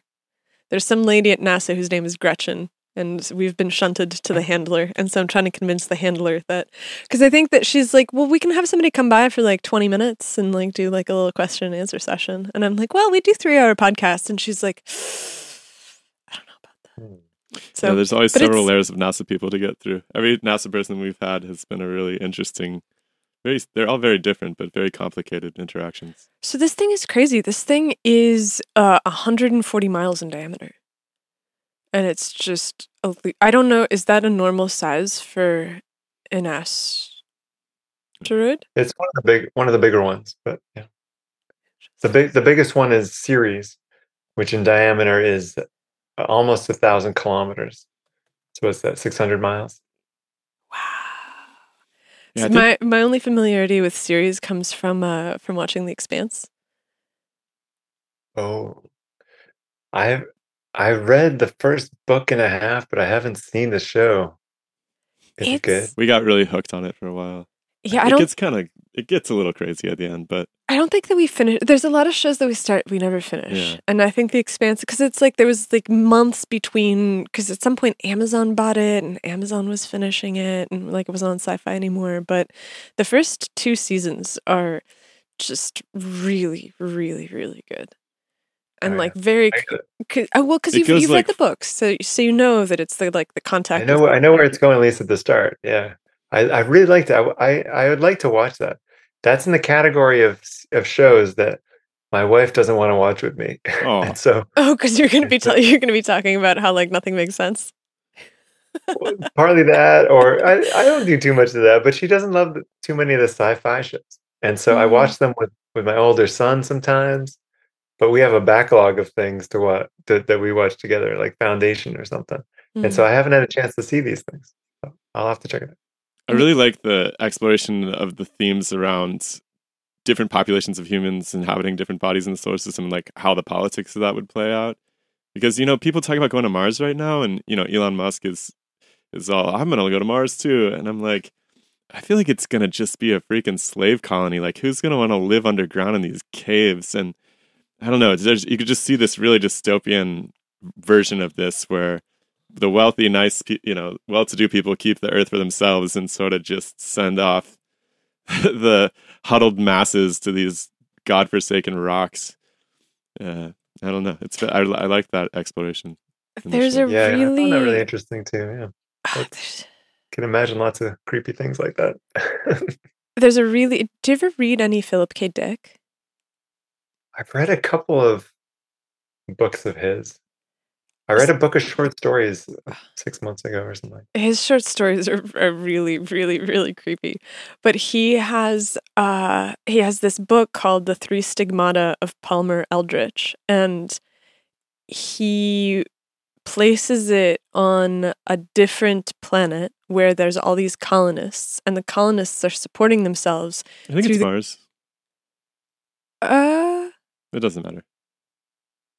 Yeah, I don't know. Maybe it's Mars. Doesn't matter. The point is that the colonists that live underground support themselves on the consumption of massive quantities of this hallucinogen called candy. And Because they're so freaking depressed, basically. so the only thing that keeps the entire situation going is that they have this hallucinogen, and then the hallucinogen gets interrupted, and so like the entire the arc of the story unfolds on the basis of that. But it does seem like in order to move to a new planet that's completely barren, dead of anything, it just the human spirit seems to need something of nature to be able to flourish. And in the absence of that, I feel like you'd have to rotate people out after just a couple of months. I imagine. I read these books just recently. I forget what the first title is. I forget the name of the author even. They're called the Lady Astronaut series. And it Sounds very dainty. envisions basically, it envisions a different path, for history. If there had been this asteroid that bashed into Washington, D.C., it turned out, in the early 50s, I think it is. Hmm. And then it imagines this kind of other future. where there's a lot more colonizing space because they're worried about the Earth maybe becoming uninhabitable if the greenhouse effect gets too strong. And so there's a really big push for this, basically for space exploration. And one thing they have is there's the third book that I just finished is set on the moon, on the space base on the moon. And I'm not giving anything away in case you want to read it. But there's a kind of a small patch where they grow, weeds, basically like dandelions and stuff. And apparently it's the place that everyone loves the most. They all go and want to hang out there to be around something that's growing, to be around nature as much as possible. So kind of going. It's really interesting because I feel like people weren't really concerned with asteroid impacts until they saw that Shoemaker-Levy thing back in the 90s. Because you see this, that program, there's a program, I forget, it's called like Space Guard or something, where they started tracking these near-Earth asteroids. Yeah. And there was like this congressional hearing. I read it to my class the other day. It was kind of crazy because there was like a NASA official on the podium and the congressperson was like, are we prepared to, if we do detect one of these bodies, are we prepared to, and they were like, that would take like 5 years to get a spacecraft in orbit to do anything about this. And so Congress was kind of like, all right, figure it out. And they kind of did. They managed, I guess, at this point to have tracked more than 90% of those objects that are more than, I think, a kilometer in diameter. And they also have started doing these asteroid deflection experiments too. Over 140 meters, it looks like. Okay. Okay. Oh, yeah, initially the Space Guard goal was initially it was just down to 1 kilometer because those are the ones that they thought would cause global catastrophe. Right. But then once they got 90% of those, then they went lower. Mm. When I was in grad school, I did a project to try to repurpose this telescope to see, basically to try to find a bunch of them. And I was kind of making a pitch to repurpose this telescope by doing kind of simulated detections of what you might find. And I did not convince them to change it, unfortunately. Interesting. They were just kind of like, no, we found enough? Or what was the... I think it's because the telescope was designed more for studying galaxies and stars and stuff. And so this would have been kind of a big shift in their focus. And it was not what people wanted to do, which is fine. I mean, it's kind of incredible that they managed to do that much in 30 years to reorient our entire human project towards being aware of what might come from above it. Because I feel like the Chicxulub hypothesis wasn't really accepted until like 10 years ago, which is pretty wild. I guess they found these little traces of the molten rock. I forget what they're called. Are they like techites or something like that? Oh, like the tektites? Tektites, that's it. I remember that, yeah. Oh, yeah. So apparently like it was only endorsed in March of 2010. That's right, yeah. Which is crazy because I feel like I've always known that the asteroids have killed the dinosaurs. But maybe I'm just like retcon. The Alvarez paper came out in 1980 something. And so it waited for 30 years before being more widely accepted. I thought also that it was just basically accepted like plate tectonics or something, where there's still a few random people who don't buy into it for some reason, but it's generally accepted that that's what's going on. We've actually talked to a couple of those people on the show because one of the missions of the show is to be able to to talk in all quarters. And there's this guy Marvin Herndon who has a decompressing Earth theory, which is not so back in the day before Wegener proposed plate tectonics, there was this other guy, Sam Warren Carey. And Sam Warren Carey did a bunch of work to show that you actually can fit the continents together really well on an Earth that's like 70% of the present size. And everybody was like very perplexed and... Well, he didn't have a mechanism for it, was what it came down to. Yeah, and so a lot of people that are still big proponents of expansion are like, there's new matter being made at the heart of the Earth, and it's the creation of protons that are causing the expansion. So Earth would actually be expanding, and it looks like everything's getting apart because Earth itself is expanding. And so they point to if you look into the history, it was like pretty seriously entertained in opposition to the plate tectonics idea. It was like exclusively entertained. Yeah, and for a minute. Yeah, and so I think that because you got to remember the plate tectonics guy. Wegener, he didn't have a mechanism either because they didn't have those convection conveyor belt things in the first place, and he was kind of laughed out of the room for a while. And he was also not a geologist, he was a meteorologist. And so he put his entire life on the line to propose plate tectonics. And so they had to choose between two mechanismless theories. And tectonics, I think, had more of a mechanism because It came around later, yeah. I think that Wegener was the one that proposed the conveyor belts. Yeah, because he needed to have some way that the continents could float around. But Carey was never able to propose a mechanism. And so there's still some people So this guy Herndon came along, I guess, is just to wrap it back to that. Because Herndon was like, hey, what if the Earth, like we were talking about earlier, was actually started at the core of some huge Neptune-like thing? And that compressive dynamic squished it down, basically.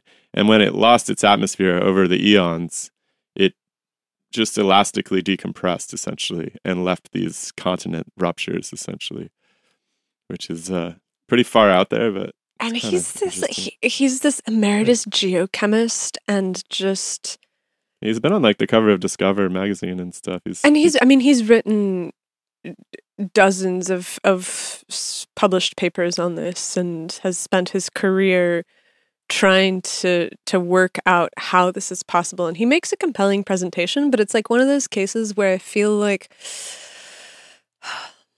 not popular. It's not only not, I mean, it's not popular, but it's also, does it matter? Does it really change things? Like, is it, how important is it if it is expansion versus tectonics? Because expansion, if it did happen, probably happened a super long time ago. And now we do have tectonics, and so it's one of those cases where it's like, if then... Well, he makes the case that the ocean floor is only 200 million years old, so that last event may not have been that long ago in his conception. Anyways, it's pretty far out. But that's interesting. That's a common theme. Like, you see people, especially as they age, holding on to certain ideas more and more strongly. And I mean, I don't know. I always learned this stuff as plate tectonics being basically a fact. And now, since I do models and stuff, I realize that it's not a fact. It's like, a theory. It checks all the boxes pretty well. I mean, Venus plays into that. Sorry? Venus plays into that factuality thing too, because Venus is strange because it should have all that convection too. Like, it seems to have a lot of the, what's for better, I don't know. It has a lot of volcanism, but it doesn't have the same sort of plate tectonics, and no one really knows why that's the case. Yeah, it's in this stagnant lid mode. Yeah, I've been to a bunch of meetings where people model this and they have cool animations of this, and they seem like they can explain it relatively well. I forget what the exact key thing is. I mean, there's something about water content reducing the viscosity, making it easier to have convection in the mantle. There's some other thing about I think ink exchanges with the surface can end up basically building up the crust to get so thick that at some point it can't do the whole subducting thing. It also doesn't have a moon, too. I read an interesting theory. Somebody was looking at the internal heat of the Earth, and they realized that the balance, like, it should have cooled more than it has, essentially, over the course of its life. And they ascribed that to the moon being basically tidally churning the innards and causing friction interiorly. And it seems like if Venus maybe didn't have a moon, I don't know how that would play into things, but I don't know. Maybe have you ever tried to model Venus with a moon? I've never modeled Venus with a moon, no. But like I was mentioning before, I mean, that's one idea for slowing down its rotation that's been thrown out there. And in principle, there's no reason that any of these rocky planets couldn't have a moon. We think that they all grew from giant impacts between big things. And towards the end, certain giant impacts will form moons. Basically, which ones? It's the ones where they're kind of a little bit off center. So, you spin out some stuff. Everything doesn't just go on into one big object. But they're slow enough that they don't just kind of bounce off each other. So you kind of get this thing where you spin out a bunch of material that ends up forming a disk. And then out of that disk comes a big moon. But that doesn't happen every time. Mm-hmm. And so once in a while it happens. If it happens and then there's another big impact, does that survive, or does the pre-existing moon get lost and bash into something else, or does it bash into the planet? These kind of things are probably all happening. And if one out of every 4 or 5 big impacts creates a moon, then, kind of flip a coin a few times and you end up with one big moon in the inner solar system. That's it. Yeah. With the convection stuff, it was really interesting because after we talked to Herndon, and one of the guys that's in our Discord is really into expanding Earth, and we kind of took it upon ourselves to look into the theory as, this is what people used to think, and this is what we think now, and this is all the evidence for the theory that is the popular one now. And I remember having this really disturbing moment when I was looking for evidence of the convection conveyor belt mechanism. Because you have this ridge on the bottom of the ocean, and the ridge is supposed to be a spreading ridge. And so technically, you're supposed to have this rising column of magma that lives underneath it that pushes the ocean floors apart and then subducts down underneath the continents. And that does not appear to be the case. And I remember being really disturbed looking at the magmatic maps because I'm like, that doesn't make any sense, and it's not where it's supposed to be. And there's this like giant blob of something that's like coming up under Africa. There's like a couple of different places where it's coming up under North America and like Australia. And there's this atlas of You're talking about the mantle plume things? Yeah, the mantle plumes. And there's this atlas of mantle plumes that you can go explore. And so I just spent days like trying to map where the cells were supposed to be. And I was like, they're not where they're supposed to be. And I don't know what to do with this knowledge. That's too funny. That's fine.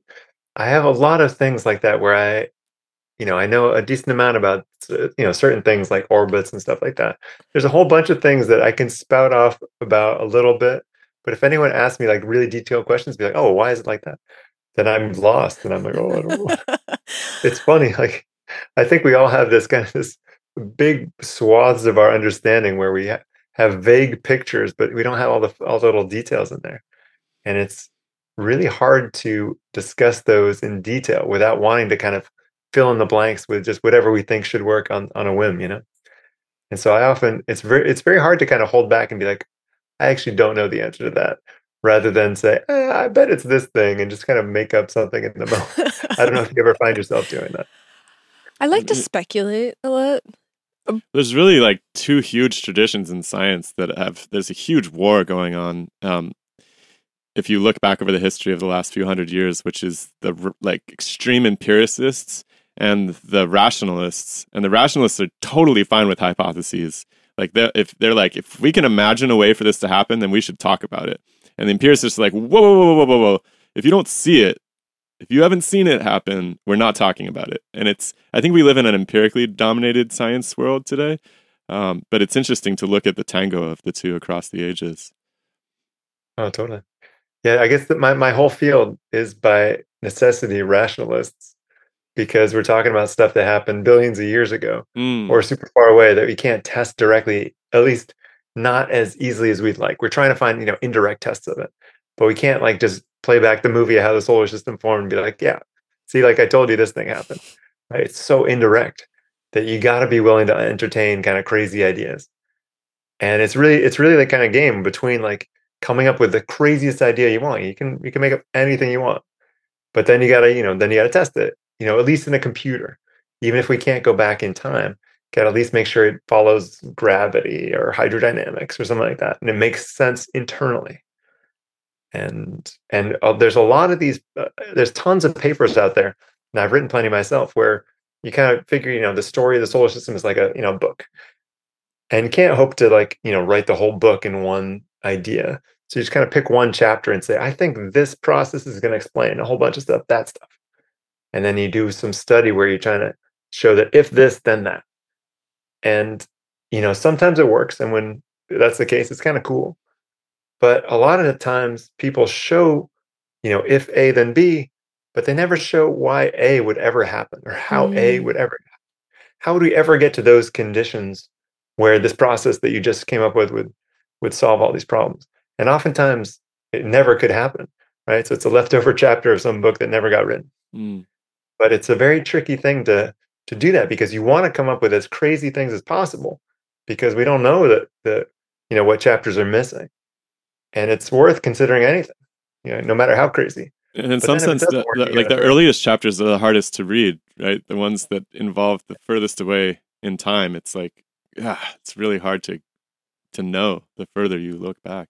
Which is why I think we rely so much on physical laws, right? Because you start with the realm of What's possible? quantitative assessment.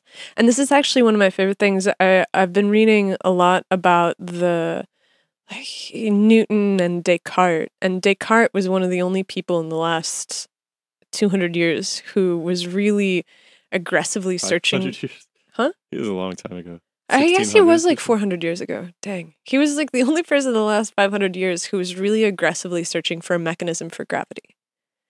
Where he was like, no. The only thing in the universe is motion, and motion is bodies impinging on each other. And so if the planets are moving, they're moving because something is touching them and something is causing them to move. And so he had this idea of the plenum, where like the solar system was filled with stuff. And there were these rings of like moving plenum that were moving the planets. And he was trying to like make a deal with the church because it was still important that the Earth didn't move. And he was like, no, the Earth isn't moving. It's the ring of stuff that it's in that's moving. And so he was trying to like retcon his mechanistic universe with the teachings of the church.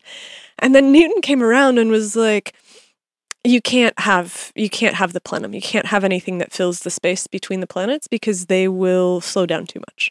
And he had math that he could use for dynamic stuff and explain why Descartes was wrong, and went so far as to say that, you know what? Not our job to explain what gravity is. I can give you the equation. The job of the experimental philosopher is to come up with the equations that describe the motions, but we don't have to come up with what this is. And literally nobody really ever afterwards preoccupied themselves with the question of like, well, what is gravity? Because we have really good equations for it. And there's, Descartes is still just like rolling like a turbine in his grave because no one's been able to answer it. And it seems like the mathematics people are happy with the math because the math gives you the ability to say, is this possible or is it not? And so you can go all the way back to the beginning of the solar system or whatever, and the math still has to hold. And so you can hang out there, but like there's this other part of it that's missing where it's, okay, well, what does the math mean? That's really a good point. Yeah. I mean, everything I'm talking about is already starting from that math part. So just assuming gravity works and going from there, not why does it work? What's really going on? Yeah. It reminds me of dark matter, the old dark matter thing of, this mysterious thing that explains so much, but it's weird because we can't touch it. Where the heck is it? What does it actually look like? And no one knows what it's actually made of, but everyone pretty much agrees that it's there. It's very confusing. I don't know much about why it can't be ordinary matter. Do you have like a nutshell explanation for why like cold invisible matter? Yeah, because I'm always like, okay, so if there's a bunch of stuff that's being formed in the solar system, in the galaxy, and is just kind of frothing out to the edges, why can't the edges of the galaxies just be filled with cold stuff that adds mass but that we can't see? Like, what is the mechanism by which it has to be this like dark, mysterious matter that It'll doesn't just take too long? I actually have a great answer. I know this has been figured out because it's been explained to me before. Okay. But I don't know exactly why off the top of my head. I can remember a few things, right? It can't be certain things that you could see. So it can't be anything you can see because people have been looking for it and haven't found it. It can't be a bunch of dust because dust would be detectable at certain wavelengths of light. It can't be one thing that was proposed back in the day was maybe it's just a whole bunch of Jupiters, right? Like free-floating Jupiter mass things, right? It's not stars because we would see them, right? But maybe it's these things like Jupiters, because those are pretty massive. If you have enough of them, they could be dark matter. But they actually tested this with early microlensing experiments. The Macho experiment tested this and didn't see, I don't know if it saw any, but didn't see enough anyway of, Jupiters to explain it. So it's not that. It's none of this kind of ordinary stuff, right? Is there any size range where you could actually hide a bunch of mass? Maybe. I'm not sure. I know people have thought quite carefully about this. And I remember hearing an explanation as to why it probably was not baryonic mass at all, but I don't have it off the top of my head, I'm afraid.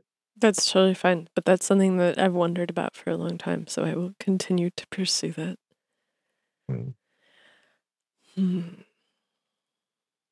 So what are you working on right now? What's on the front of your desk? Or what are you what are your plans for the immediate future? I'm doing one little side project. So the project that I kind of just wrapping up now is the one about, shooting stars by the solar system that I was mentioning earlier. And one offshoot of that is one about the moon. And it's kind of a philosophical one where people have long considered the moon to be kind of this really beneficial thing for life on Earth. And so the main argument that's been used is that, the moon, at least currently, it stabilizes the Earth's spin axis. And without the moon, the Earth's spin axis could, in theory, vary quite a bit. And so, if we had never had a moon at all, then we wouldn't miss the moon, because that stabilizing effect only works for certain frequencies of Earth's rotation. So after Earth formed, it was probably spinning a lot faster. If it was spinning fast enough, then the moon wouldn't have done anything anyway, right? But still, the moon in the sky is awesome. We think of it as a good thing for life, at least philosophically. Is it really that great for life? No one really knows. But where I'm going with this is the new study that I'm doing is trying to actually take the opposite point of view and argue that the moon's bad for life. And it's not terrible for life in the present day solar system, but it's bad in case things go a little bit wrong. It's like having a super dumb friend who's going to do the really wrong thing with you in an awkward situation. It's just going to make it a lot worse, right? And so, tough situation, moon makes it worse. And so basically what happens is I found this during the simulations that I did for that project of zooming a star by. I did a subset of simulations where instead of just glomming the Earth and moon together, which is what's always done in these kind of simulations, because if you want to actually resolve the moon going around the Earth, it takes a lot longer. But a collaborator of mine was like, let's do this. He was really excited about it. And so I figured it out. And I did a few hundred runs with the Earth and the moon as actually separate particles. And to my surprise, the moon fell on the Earth a lot. And so it didn't just fall on the Earth randomly. It's not like that caused the solar system to go unstable. But when the solar system became a little bit unstable and planets' orbits were kind of maybe Mercury is the planet that's most often goes crazy, or Mars, they get kicked around, they get scattered off of the Earth, something like that. And then the moon falls on the Earth. Right? It's not good. And so basically, the punchline is if things kind of go a little bit haywire in the solar system, the moon is a really bad friend to have around. It's like the dumb friend who's gonna, I don't know, shoot you in the foot or something like that. It's like a really bad idea to have the moon around. And the reason is really simple to understand, like intuitively, right? You can imagine as the Earth is zooming around in space, it's a target of a certain size, the size of the Earth, right? So anything really bad is if something hits the Earth. But, the moon orbits the Earth at about 60 Earth radii.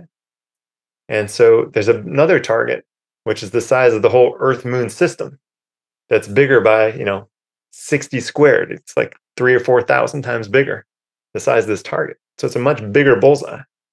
And if a planet or something else really massive goes, close to that bullseye, it can mess with the Earth-Moon system. And what does that mean? Sometimes it means the moon just gets stripped away and goes off. But sometimes, a decent amount of the time, the moon falls on the Earth and kills us all because it's pretty massive. And so this new study is just it's kind of a philosophical paper, just arguing with some of these simulations to back it up that the moon is not our best friend. It's not good to have around. What happens to the Earth if the moon leaves? Good question. Probably nothing. The Earth doesn't really care that much about the moon being there. We have the tides, right? Tides are nice, but the tides come from the sun. Tides from the sun are about half as strong as tides from the moon anyway. So we'd still have tides, they'd just be a little bit weaker. Otherwise, we'd miss it in the sky. It's really pretty, right? But it doesn't functionally do much for us. Interesting. So. Isn't it huge? I'm going to sound stupid if this is wrong. Isn't the moon like a quarter of Earth's size? It's pretty far away though, and that gravity falls off the inverse square. It's crazy to me that something that's so big and so close, relatively speaking, would just have no effect if it was to just get lost. Oh, I mean, it's not none. It deforms the Earth, and so there's tides. There's solid body tides. The whole like rocks on the Earth deform by, I think it's a meter or so every day. They squish up and down. And the water does that. The same thing with a much bigger amplitude. So does the Earth yeah, I mean, cool a lot faster then? oh, that's a good question. I don't know. I know that there is a heat generated within the Earth due to tides from the moon. It's not that high compared to other sources, but it probably has some effect on the cooling. Yeah. Yeah, Well, like I suppose wonder on the order of the age of the solar system, because do we have a sense for why Mars is so cold? it is because it's small. So there are models showing that Mars could have, in principle, had liquid water on its surface back in the day while it still had a thicker atmosphere. And why did it lose it? And everything is related to its cooling off, which is related to its size. So that's possible. Yeah. Also doesn't have that nice magnetic field that we have. I wonder if that the moon has any like if keeping the swirling sub-crust magma stuff in order is in some sense, in some part, due to the moon's orbit around us. This is quickly becoming computationally intractable. Oh yeah, I can just say random things. We'll see. I'm not going to compute this, but I mean, the Earth's magnetic field comes from the outer core, the part that's liquid, and that part I don't think is affected by the moon at all. It's or at least to a minimal degree. I'm saying that as a blanket statement that I cannot really defend at all, but I don't think that's the case. This is really it's very whimsical research. I feel is this unusual in the planetary sciences? Because yeah, it seems incredible that you're able to get funding to play with these ideas in such a just curiosity-driven manner. Yeah, I don't mean that as a derogatory statement. I think that science really flourishes when it is whimsical in this way, where people are like, "Well, what if?" And I feel like that's rare. Over the past many years, I've shaped the kind of research I do to deliberately do those kind of questions, and it's because I enjoy it. And I think I don't know if from people I've talked to, I think everyone has these sort of cycles. I personally, have cycles of motivation that go up and down quite a bit. And so on a monthly basis, I'm like, I should quit and go do something else. And what keeps me going is little things that interested the younger me that made me ever want to be a scientist in the first place. And those are these kind of whimsical things. And so I deliberately avoid too many projects that are kind of, let's hammer out exactly the details of this or that. I've done plenty of studies like that, right? I still participate in plenty of those. I don't generally lead those anymore, but those are important and interesting, but they don't kind of keep me going. And so the things that keep me going are these little side things. They're these kind of crazy ideas that are fun to test. And when I talk to other people about them, it stimulates cool ideas in them too. And they often end up being ideas that are, strangely applicable to the history of the solar system or something else. Right? They start off going in a random direction, but they usually come back and have some relevance in something that's relatively concrete. And so I kind of need them to keep going. Without those, pretty quickly, I'm like, I gotta do something else. And I haven't quit yet. So I've been around for a while, which is, I guess I have enough of these things going. But I also have the kind of job where I can do that. So the kind of job I have is I'm a French civil servant. And so it's like a NASA job, except it's on hard money. And so I'm basically was hired to do whatever research I want within astronomy, right? I was not hired to go and, write books about puppies or anything. Not that I have anything against puppies or books like that. I was hired to do astronomy research. And so I still do astronomy research, but I give myself permission to explore whatever I think is interesting at the moment. And you think that's just more possible in that funding superstructure compared to the United States? Oh yeah, definitely. So I think it's more possible there. I don't think there's anything that's really stopping it from happening in the US. It's hard to do that kind of thing as a funded project, right? And so if I was going to try to get this moon idea funded and get a grant for it, well, what would I do? I'd have to do part of the project first to show that, like, a proof of concept, it has some interest. Then I'd have to show that it's relevant to something related to NASA's goals, Mm-hmm. which it is, in terms of the search for life around other stars. This is a key thing. Do we need to look for another moon? There's a bunch of people who would say, yeah, we need to find, a rocky planet with another moon. That's a key check, box to check on the list of habitability. And I'd be saying the exact opposite. So I can argue that as something that's relevant to that. And then I have to go and write a grant and get it funded and hire someone to do the actual research while I wrote another grant. Right? That's kind of how it works. And so I can kind of skip all of that with the kind of job I have, where I can just kind of ask these questions and go and explore them right away. Mm. And I really appreciate that. I do still write grants and get students and postdocs to work on various things. But the part that I enjoy the most is coming up with the kind of crazy ideas. If you were to leave science, what would you do? Like when you get into that slump and you fantasize about what could be. I mean, realistically, I think about it, like I said, pretty often. And so I would have to, the downside of the kind of job I have is it does not pay well. And so if I were to get another job, I'd have to make enough money. I'd probably go find some tech company and work for them or something. But in an ideal world where there was it. no, let's say that there's no financial burden that hangs over your head, what would you do? I always wanted to be a writer when I was a kid. And so now I would probably spend a lot more time and do the kind of the things I do for a job, but just do the blogging part and just do the crazy ideas part and skip the the more common working on the details of this issue here and all the administration part. So kind of the fun stuff. Yeah, I'd love to see you paired up with more sci-fi writers. I feel like we could get some really interesting content together. Well, not even just paired up with. I do some of that. I've had a bunch of science fiction writers contact me for helping them come up with settings for their book or whatnot. And on a whim, I wrote a book of astronomy poems a few years ago. This kind of thing. So. Does that fit under your mandate by the French civil service, where you're still working on astronomy if you're writing sci-fi books? I feel like you could probably spin that. You might have. Do you have to write them in French? No, I did not write them in French. No, but I'm going to say, yeah, I think it's probably okay. Because I think that there is some aspect of astronomy that has to do with, like Shiloh said, it's this project of inspiring people to go to the stars and to think about the long-term well-being of the planet. And so if you've managed to push it to this degree of contemplation about what if, it seems like you could probably push it one step farther and actually just start writing sci-fi. And still be within the bounds of, or is there like a demand? Is there the same sort of publisher perish demand where it's like you have to be publishing academic papers in the position that you have? Oh, probably. I published quite plenty of papers.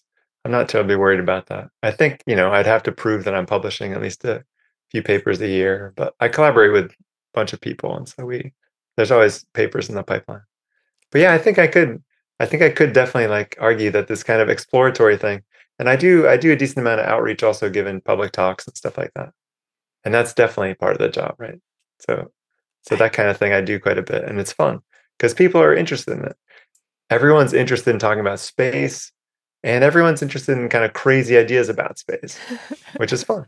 And there's practical considerations too. And so I always tell them, if they really want to go become an astronomer, here in France, I tell them they need to learn English first, and then physics and math and computer science and stuff. But yeah, it's fun. So it's that kind of thing is a fun way to inspire kids, and they always love the crazy ideas, of course. Yeah. If you were to write a sci-fi book, do you have books laid out and plots kind of in the back drawer, or is it something that is tentative? I've had lots of these. So when I write about on my blog, I often come up with kind of a setting, and then for fun, I'll write like a few paragraph little science fiction story. And so I've gone through a bunch of these kind of like in very, very simple terms. And so the first one that I had that I still like the idea of is, imagining, a situation where, on a rocky planet in a system, the astronomer types, observe in time, they somehow basically figure out that their own planetary system is going to go unstable. They see like that the motions of the Jupiters in their system are such that in a certain amount of time, they're going to have one of these events, these giant dynamical instabilities that we know really happen all the time. And it's going to destroy their rocky planet. And so how do they handle that? Because they still have a few generations to go. How do they handle it? What do they do about it? How do people freak out? These kind of things. So that was kind of the first idea I had, which I still think would be a fun one to write. Yeah, definitely.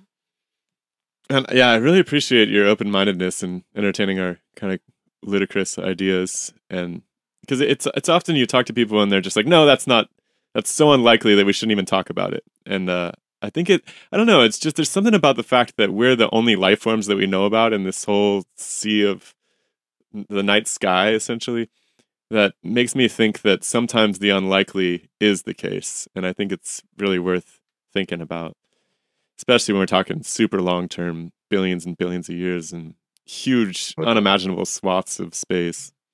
Yeah, I'm like, because if you sat down to calculate the probability of this moment, like us having this Zoom conversation, it's unimaginable. Like no one would ever predict this is going to happen. This is so funny. When I give talks about, I often give talks about how the solar system formed, and I used to say it was this one mechanism, and now I say there's many different kind of key mechanisms, and we don't know if it's this one or that one or that one. And people often ask the question of like, that seems awfully specific. Can that really have happened? And then I do some similar thing to what you're saying right there. I would say like, imagine a person, what are the key events that shaped that person? What family they were born into, where they went to college, their first love, there are kind of a few things that were kind of key shaping events that are similar for everyone, but they're also different for everyone because everyone has a different experience there. And the branching of like what kind of person you are depends on those things. And so what are the odds of someone having the exact experience you had? Is zero, right? Just like you're saying, but it happened. To try to see when you're explaining even a planetary system, it's like an individual. And there's certain branches that were followed to end up where it's at now. And, the probability comes into play because something that can't happen cannot have led you to where you are today. But it's a tricky thing to evaluate the probability of these different branches. And the cool thing now in terms of the research part is we got our solar system, we got thousands of other systems. And so it's more of a population thing. It's not like we're looking at one individual anymore. So you can kind of zoom out at that also.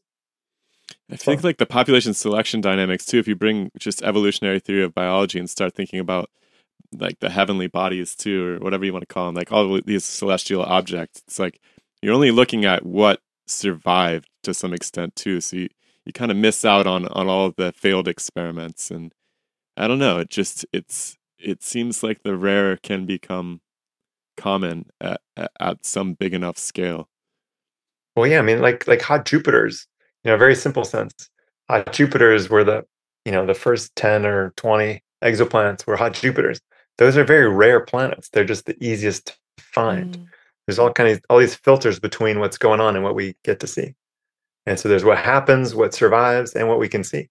There's this old kind of, story that they tell all astronomy grad students that maybe you've heard before, where there's some guy who lost his keys in the dark and he's looking under a streetlight and someone comes up and it's like, oh, what's going on? He's like, I lost my keys over there by my car. And the person's like, well, why are you looking here? And it's like, this is where I can see, this kind of thing. And so it's a dumb thing, but just kind of illustrate the biases we have in terms of what information we can actually get. And in astronomy, there's tons of these biases all over the place, but people have been studying them and trying to quantify them, forever. So we try to take that into account anyway.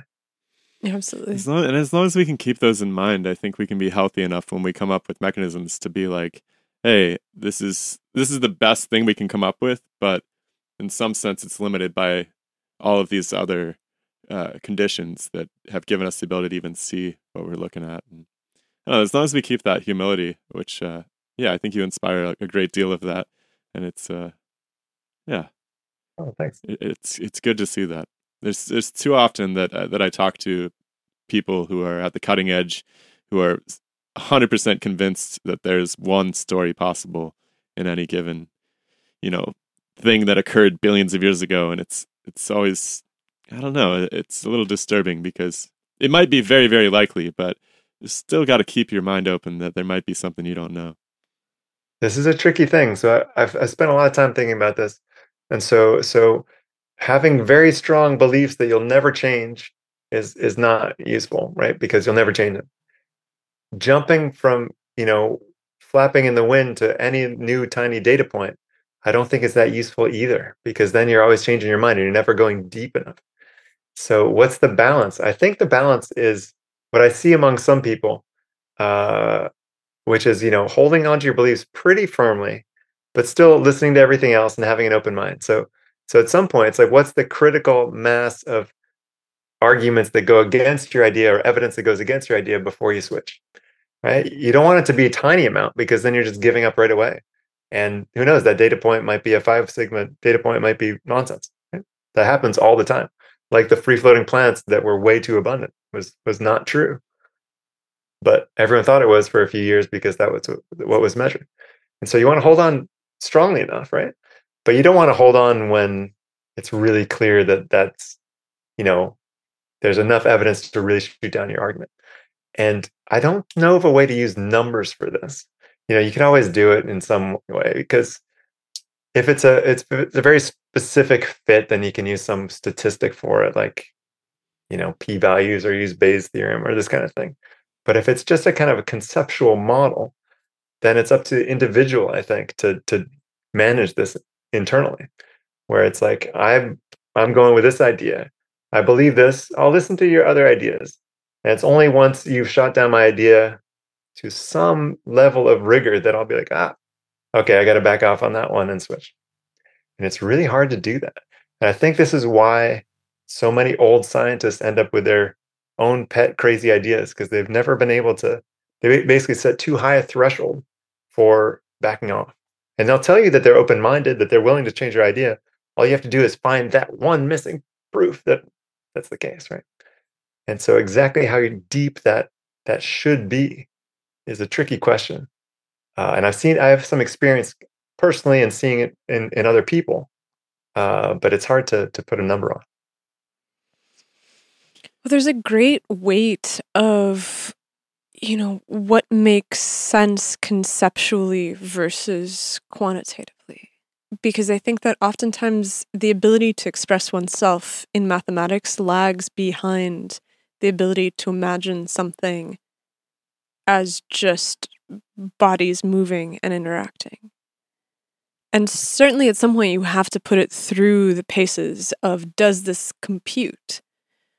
But sometimes the ability to compute it is difficult, or somebody hasn't worked out the math yet, or you don't have the right equations for it. And so there is this phase of just being able to look out onto the world and to ask the question of, well, what could it be? And it's like all these quantitative arguments can always be modified too by introducing new elements, new variables, like, well, what if there's a moon on the sky all of a sudden? Or, what if, you just throw in one more piece of qualitative information that you need to parameterize, and you can modify a lot of these quantitative arguments. Yeah, and I guess that the way that I would bin that is to say that it's worth remaining sufficiently open-minded that you can accept the theories of today are not going to be the theories of 1,000 years from now.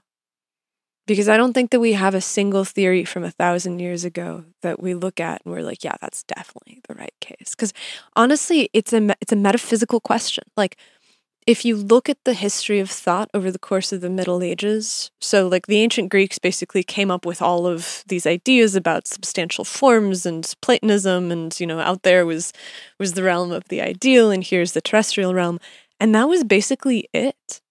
Like, that fit really nicely with medieval doctrines of the church, and so that was the only way that you could model anything for 1,000 years.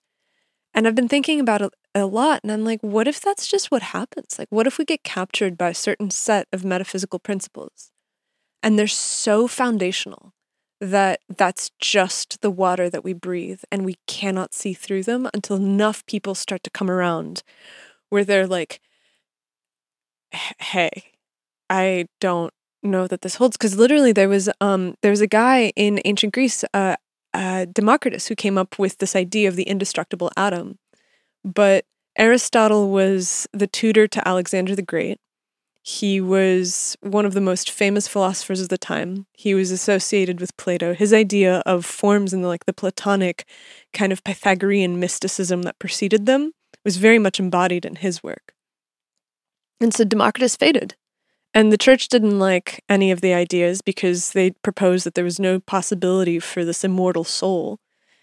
And it took until I think people started to translate the poems and to start to bring them back around in the 1300s. And then even after that, it still took another 200 to 300 years for people to start to really come back around to this idea of atomics. And Descartes is basically famous because he was one of the first people to be like, no, I think Aristotle's bullshit.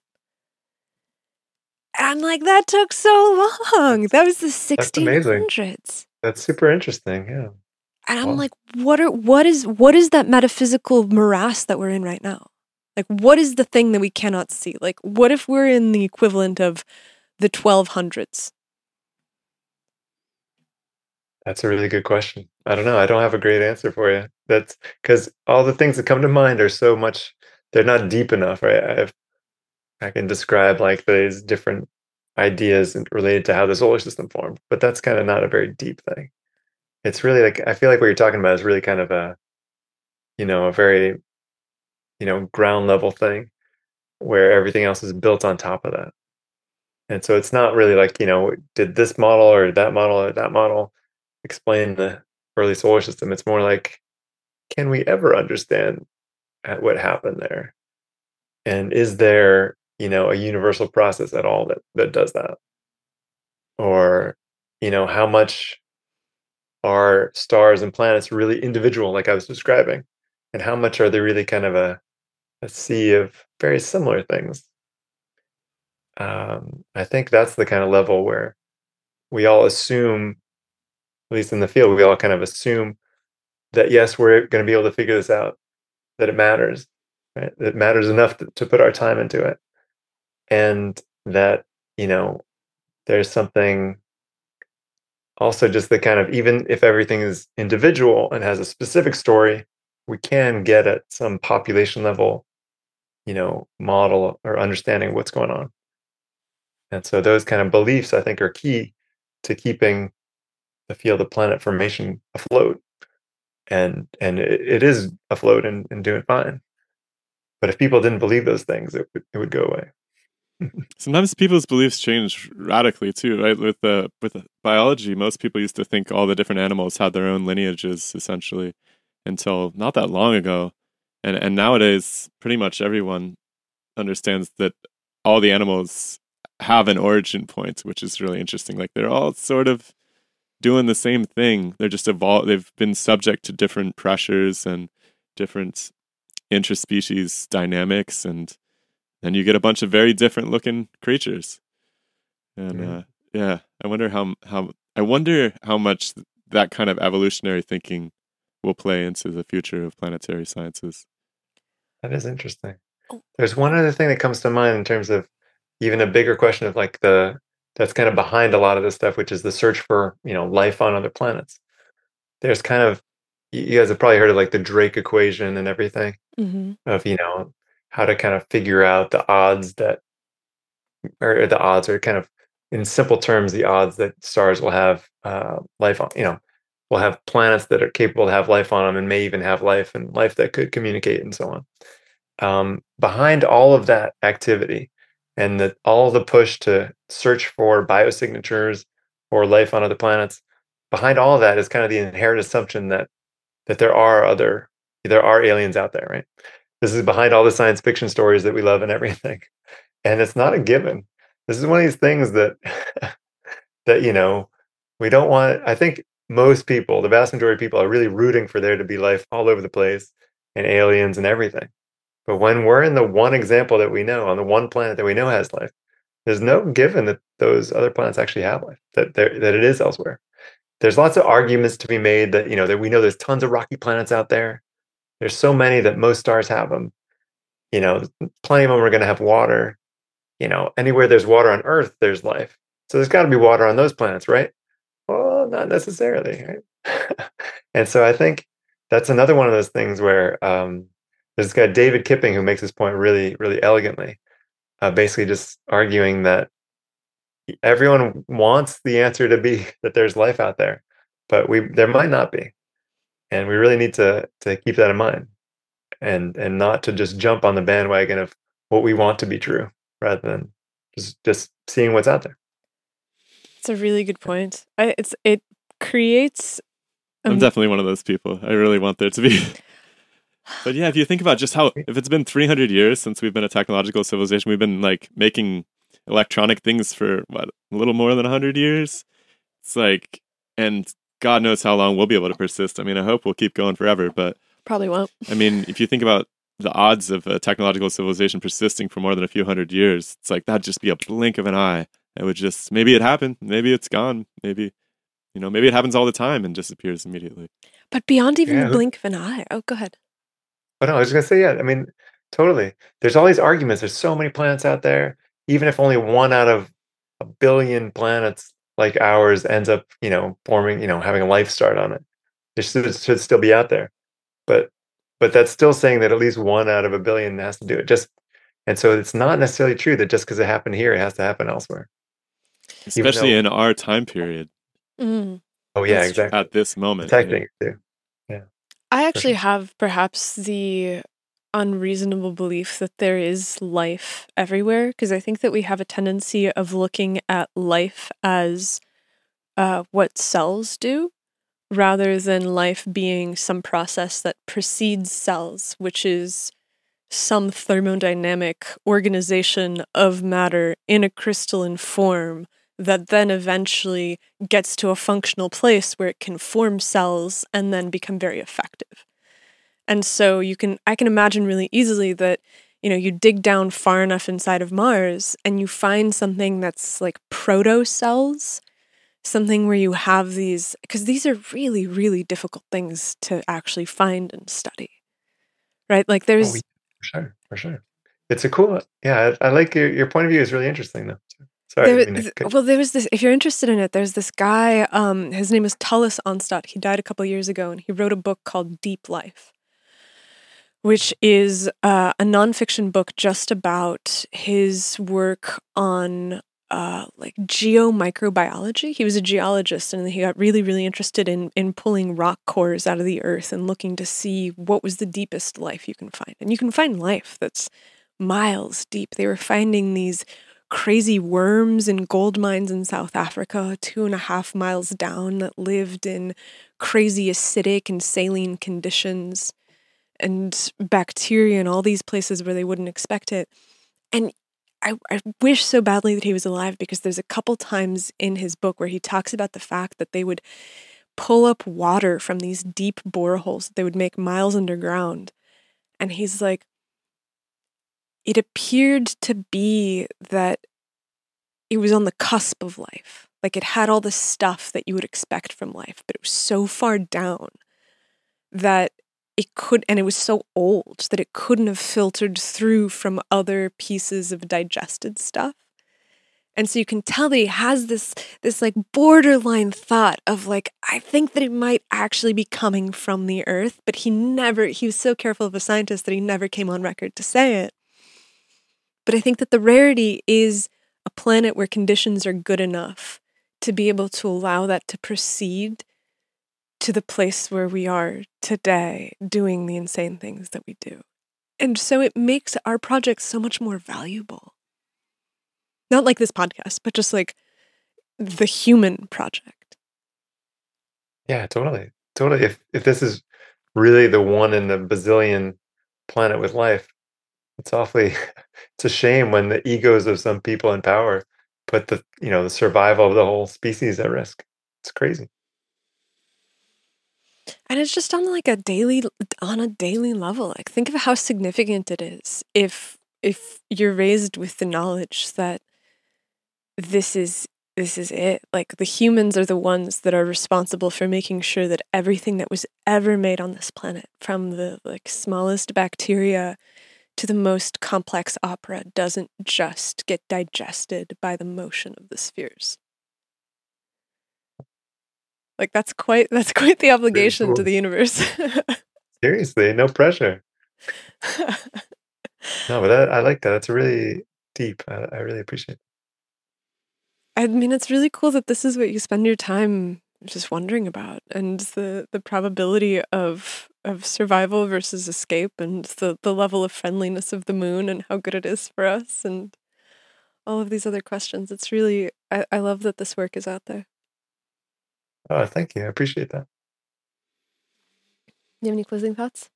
No, I think it's also really informative about the structure of funding in academia, and a lot of people, a lot of academics come on our show and complain about how difficult it is for them to study the things they really care about because they have to cloak it under these technological guises. And so they should all become French civil servants? I don't know. I mean, the UC system, the California system was pretty badass when it was state funded. I'm generally not like a huge fan of the state running everything, but it seems like when it comes to university, it does perhaps allow for a lot of innovation. And so it's a really interesting case that you present here with your own work. Gives me something to think about. Yeah, I'm definitely a rarity in astronomy land too.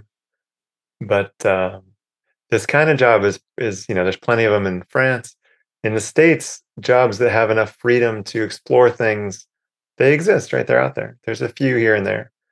But the majority of people are kind of always following a process of getting the grants and everything and doing more standard stuff, which is exciting and fun too, right? I have nothing against it.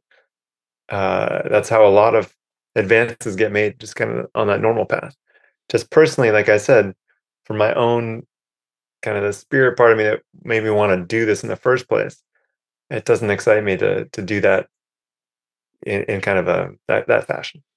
And so I do it to some degree, but I don't spend all my time doing it anyway. There's a lot of evidence about the stagnation of innovation particularly in Western science, and just there's a lot of different explanations you could take for that, but it does seem like people don't have as much time to play as they perhaps did in the heyday of science when everybody was a rich baron essentially. And so I'm always looking for ways to pollinate just sort of fertilize the atmosphere, scientific atmosphere. But it seems like having a podcast like yours must be fun for you to be able to talk to people and throw ideas all over the place. It must be, I'm guessing it's a pretty enriching thing to be able to do that. I mean, a lot of what we're doing is throwing other people's ideas at each other. Like, we're taking people's ideas and throwing them against one another, because a lot of these people would never be in the same room together. And so we're kind of like the bee that's just bringing the ideas from place to place, the little pollens. And, I mean, the goal is to build up a library of these theories and to put people in contact who are curious about the same things. And in the long haul future, I would really love for it to be a sufficiently powerful organization that can actually fund people doing research and to fund projects where people get to play and they combine their interests and are actually able to be free of these granting agency and oversight requext. And so this is like the first slow steps in that direction.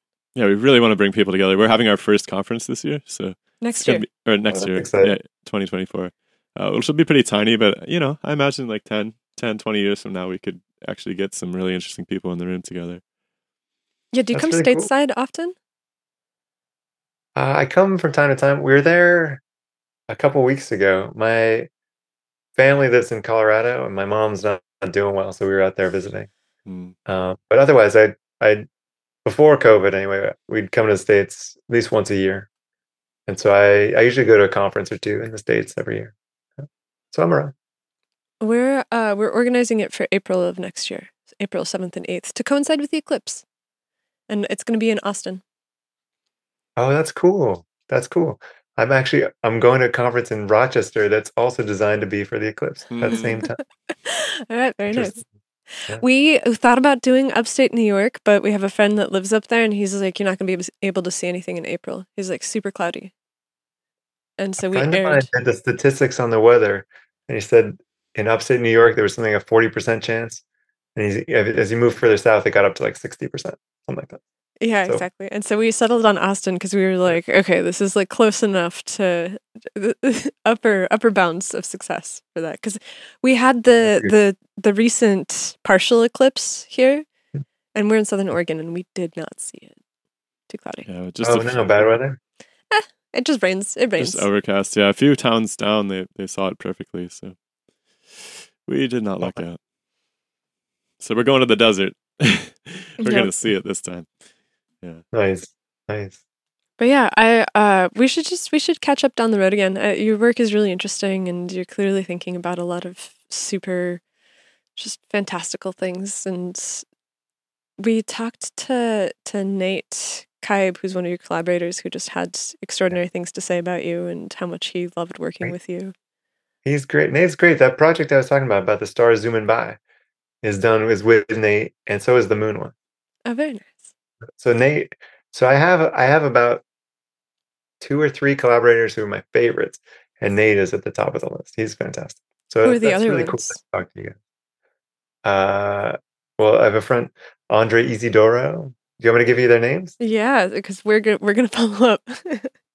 Oh, sure. So Andre Isidoro is great. He's at Rice in Houston. Mm. And then after that, they're kind of my 2 go-to guys that we collaborate all the time. And then I have a bunch of other collaborators who are also great all over. They're mostly in the US, my collaborators. So a bunch at NASA Goddard and elsewhere. It's good to have the worker bees, you know, the 70-hour work week grind set mindset. Oh, yeah. All right, sir. Well, yeah, thanks for giving us so much of your time, and it's just It was been, fun. It was a lot of fun talking to you about all this crazy stuff, and I appreciate your crazy questions. I think they're great. So some of them I didn't know how to answer because I don't know what would be different if the universe was older, but it's worth asking. Hopefully we can figure it out, and we will let you know when we do. maybe 1,000 years from now. Please do. Yeah, exactly. Excellent. Well, have a good rest of your night. Cool, and have a good day. Oh, and then, hey, hold on. Before you go, tell people where to find you. Oh, okay. I guess the main place to find me is my blog, which is planetplanet.net. Otherwise, I'm on Twitter or X. I'm @Raymond_astro. Excellent. All right. Well, hopefully people will find you there. Thank you so much, Sean. Cool. Oh, it was a pleasure. Thank you. All right, take care. Bye, everybody.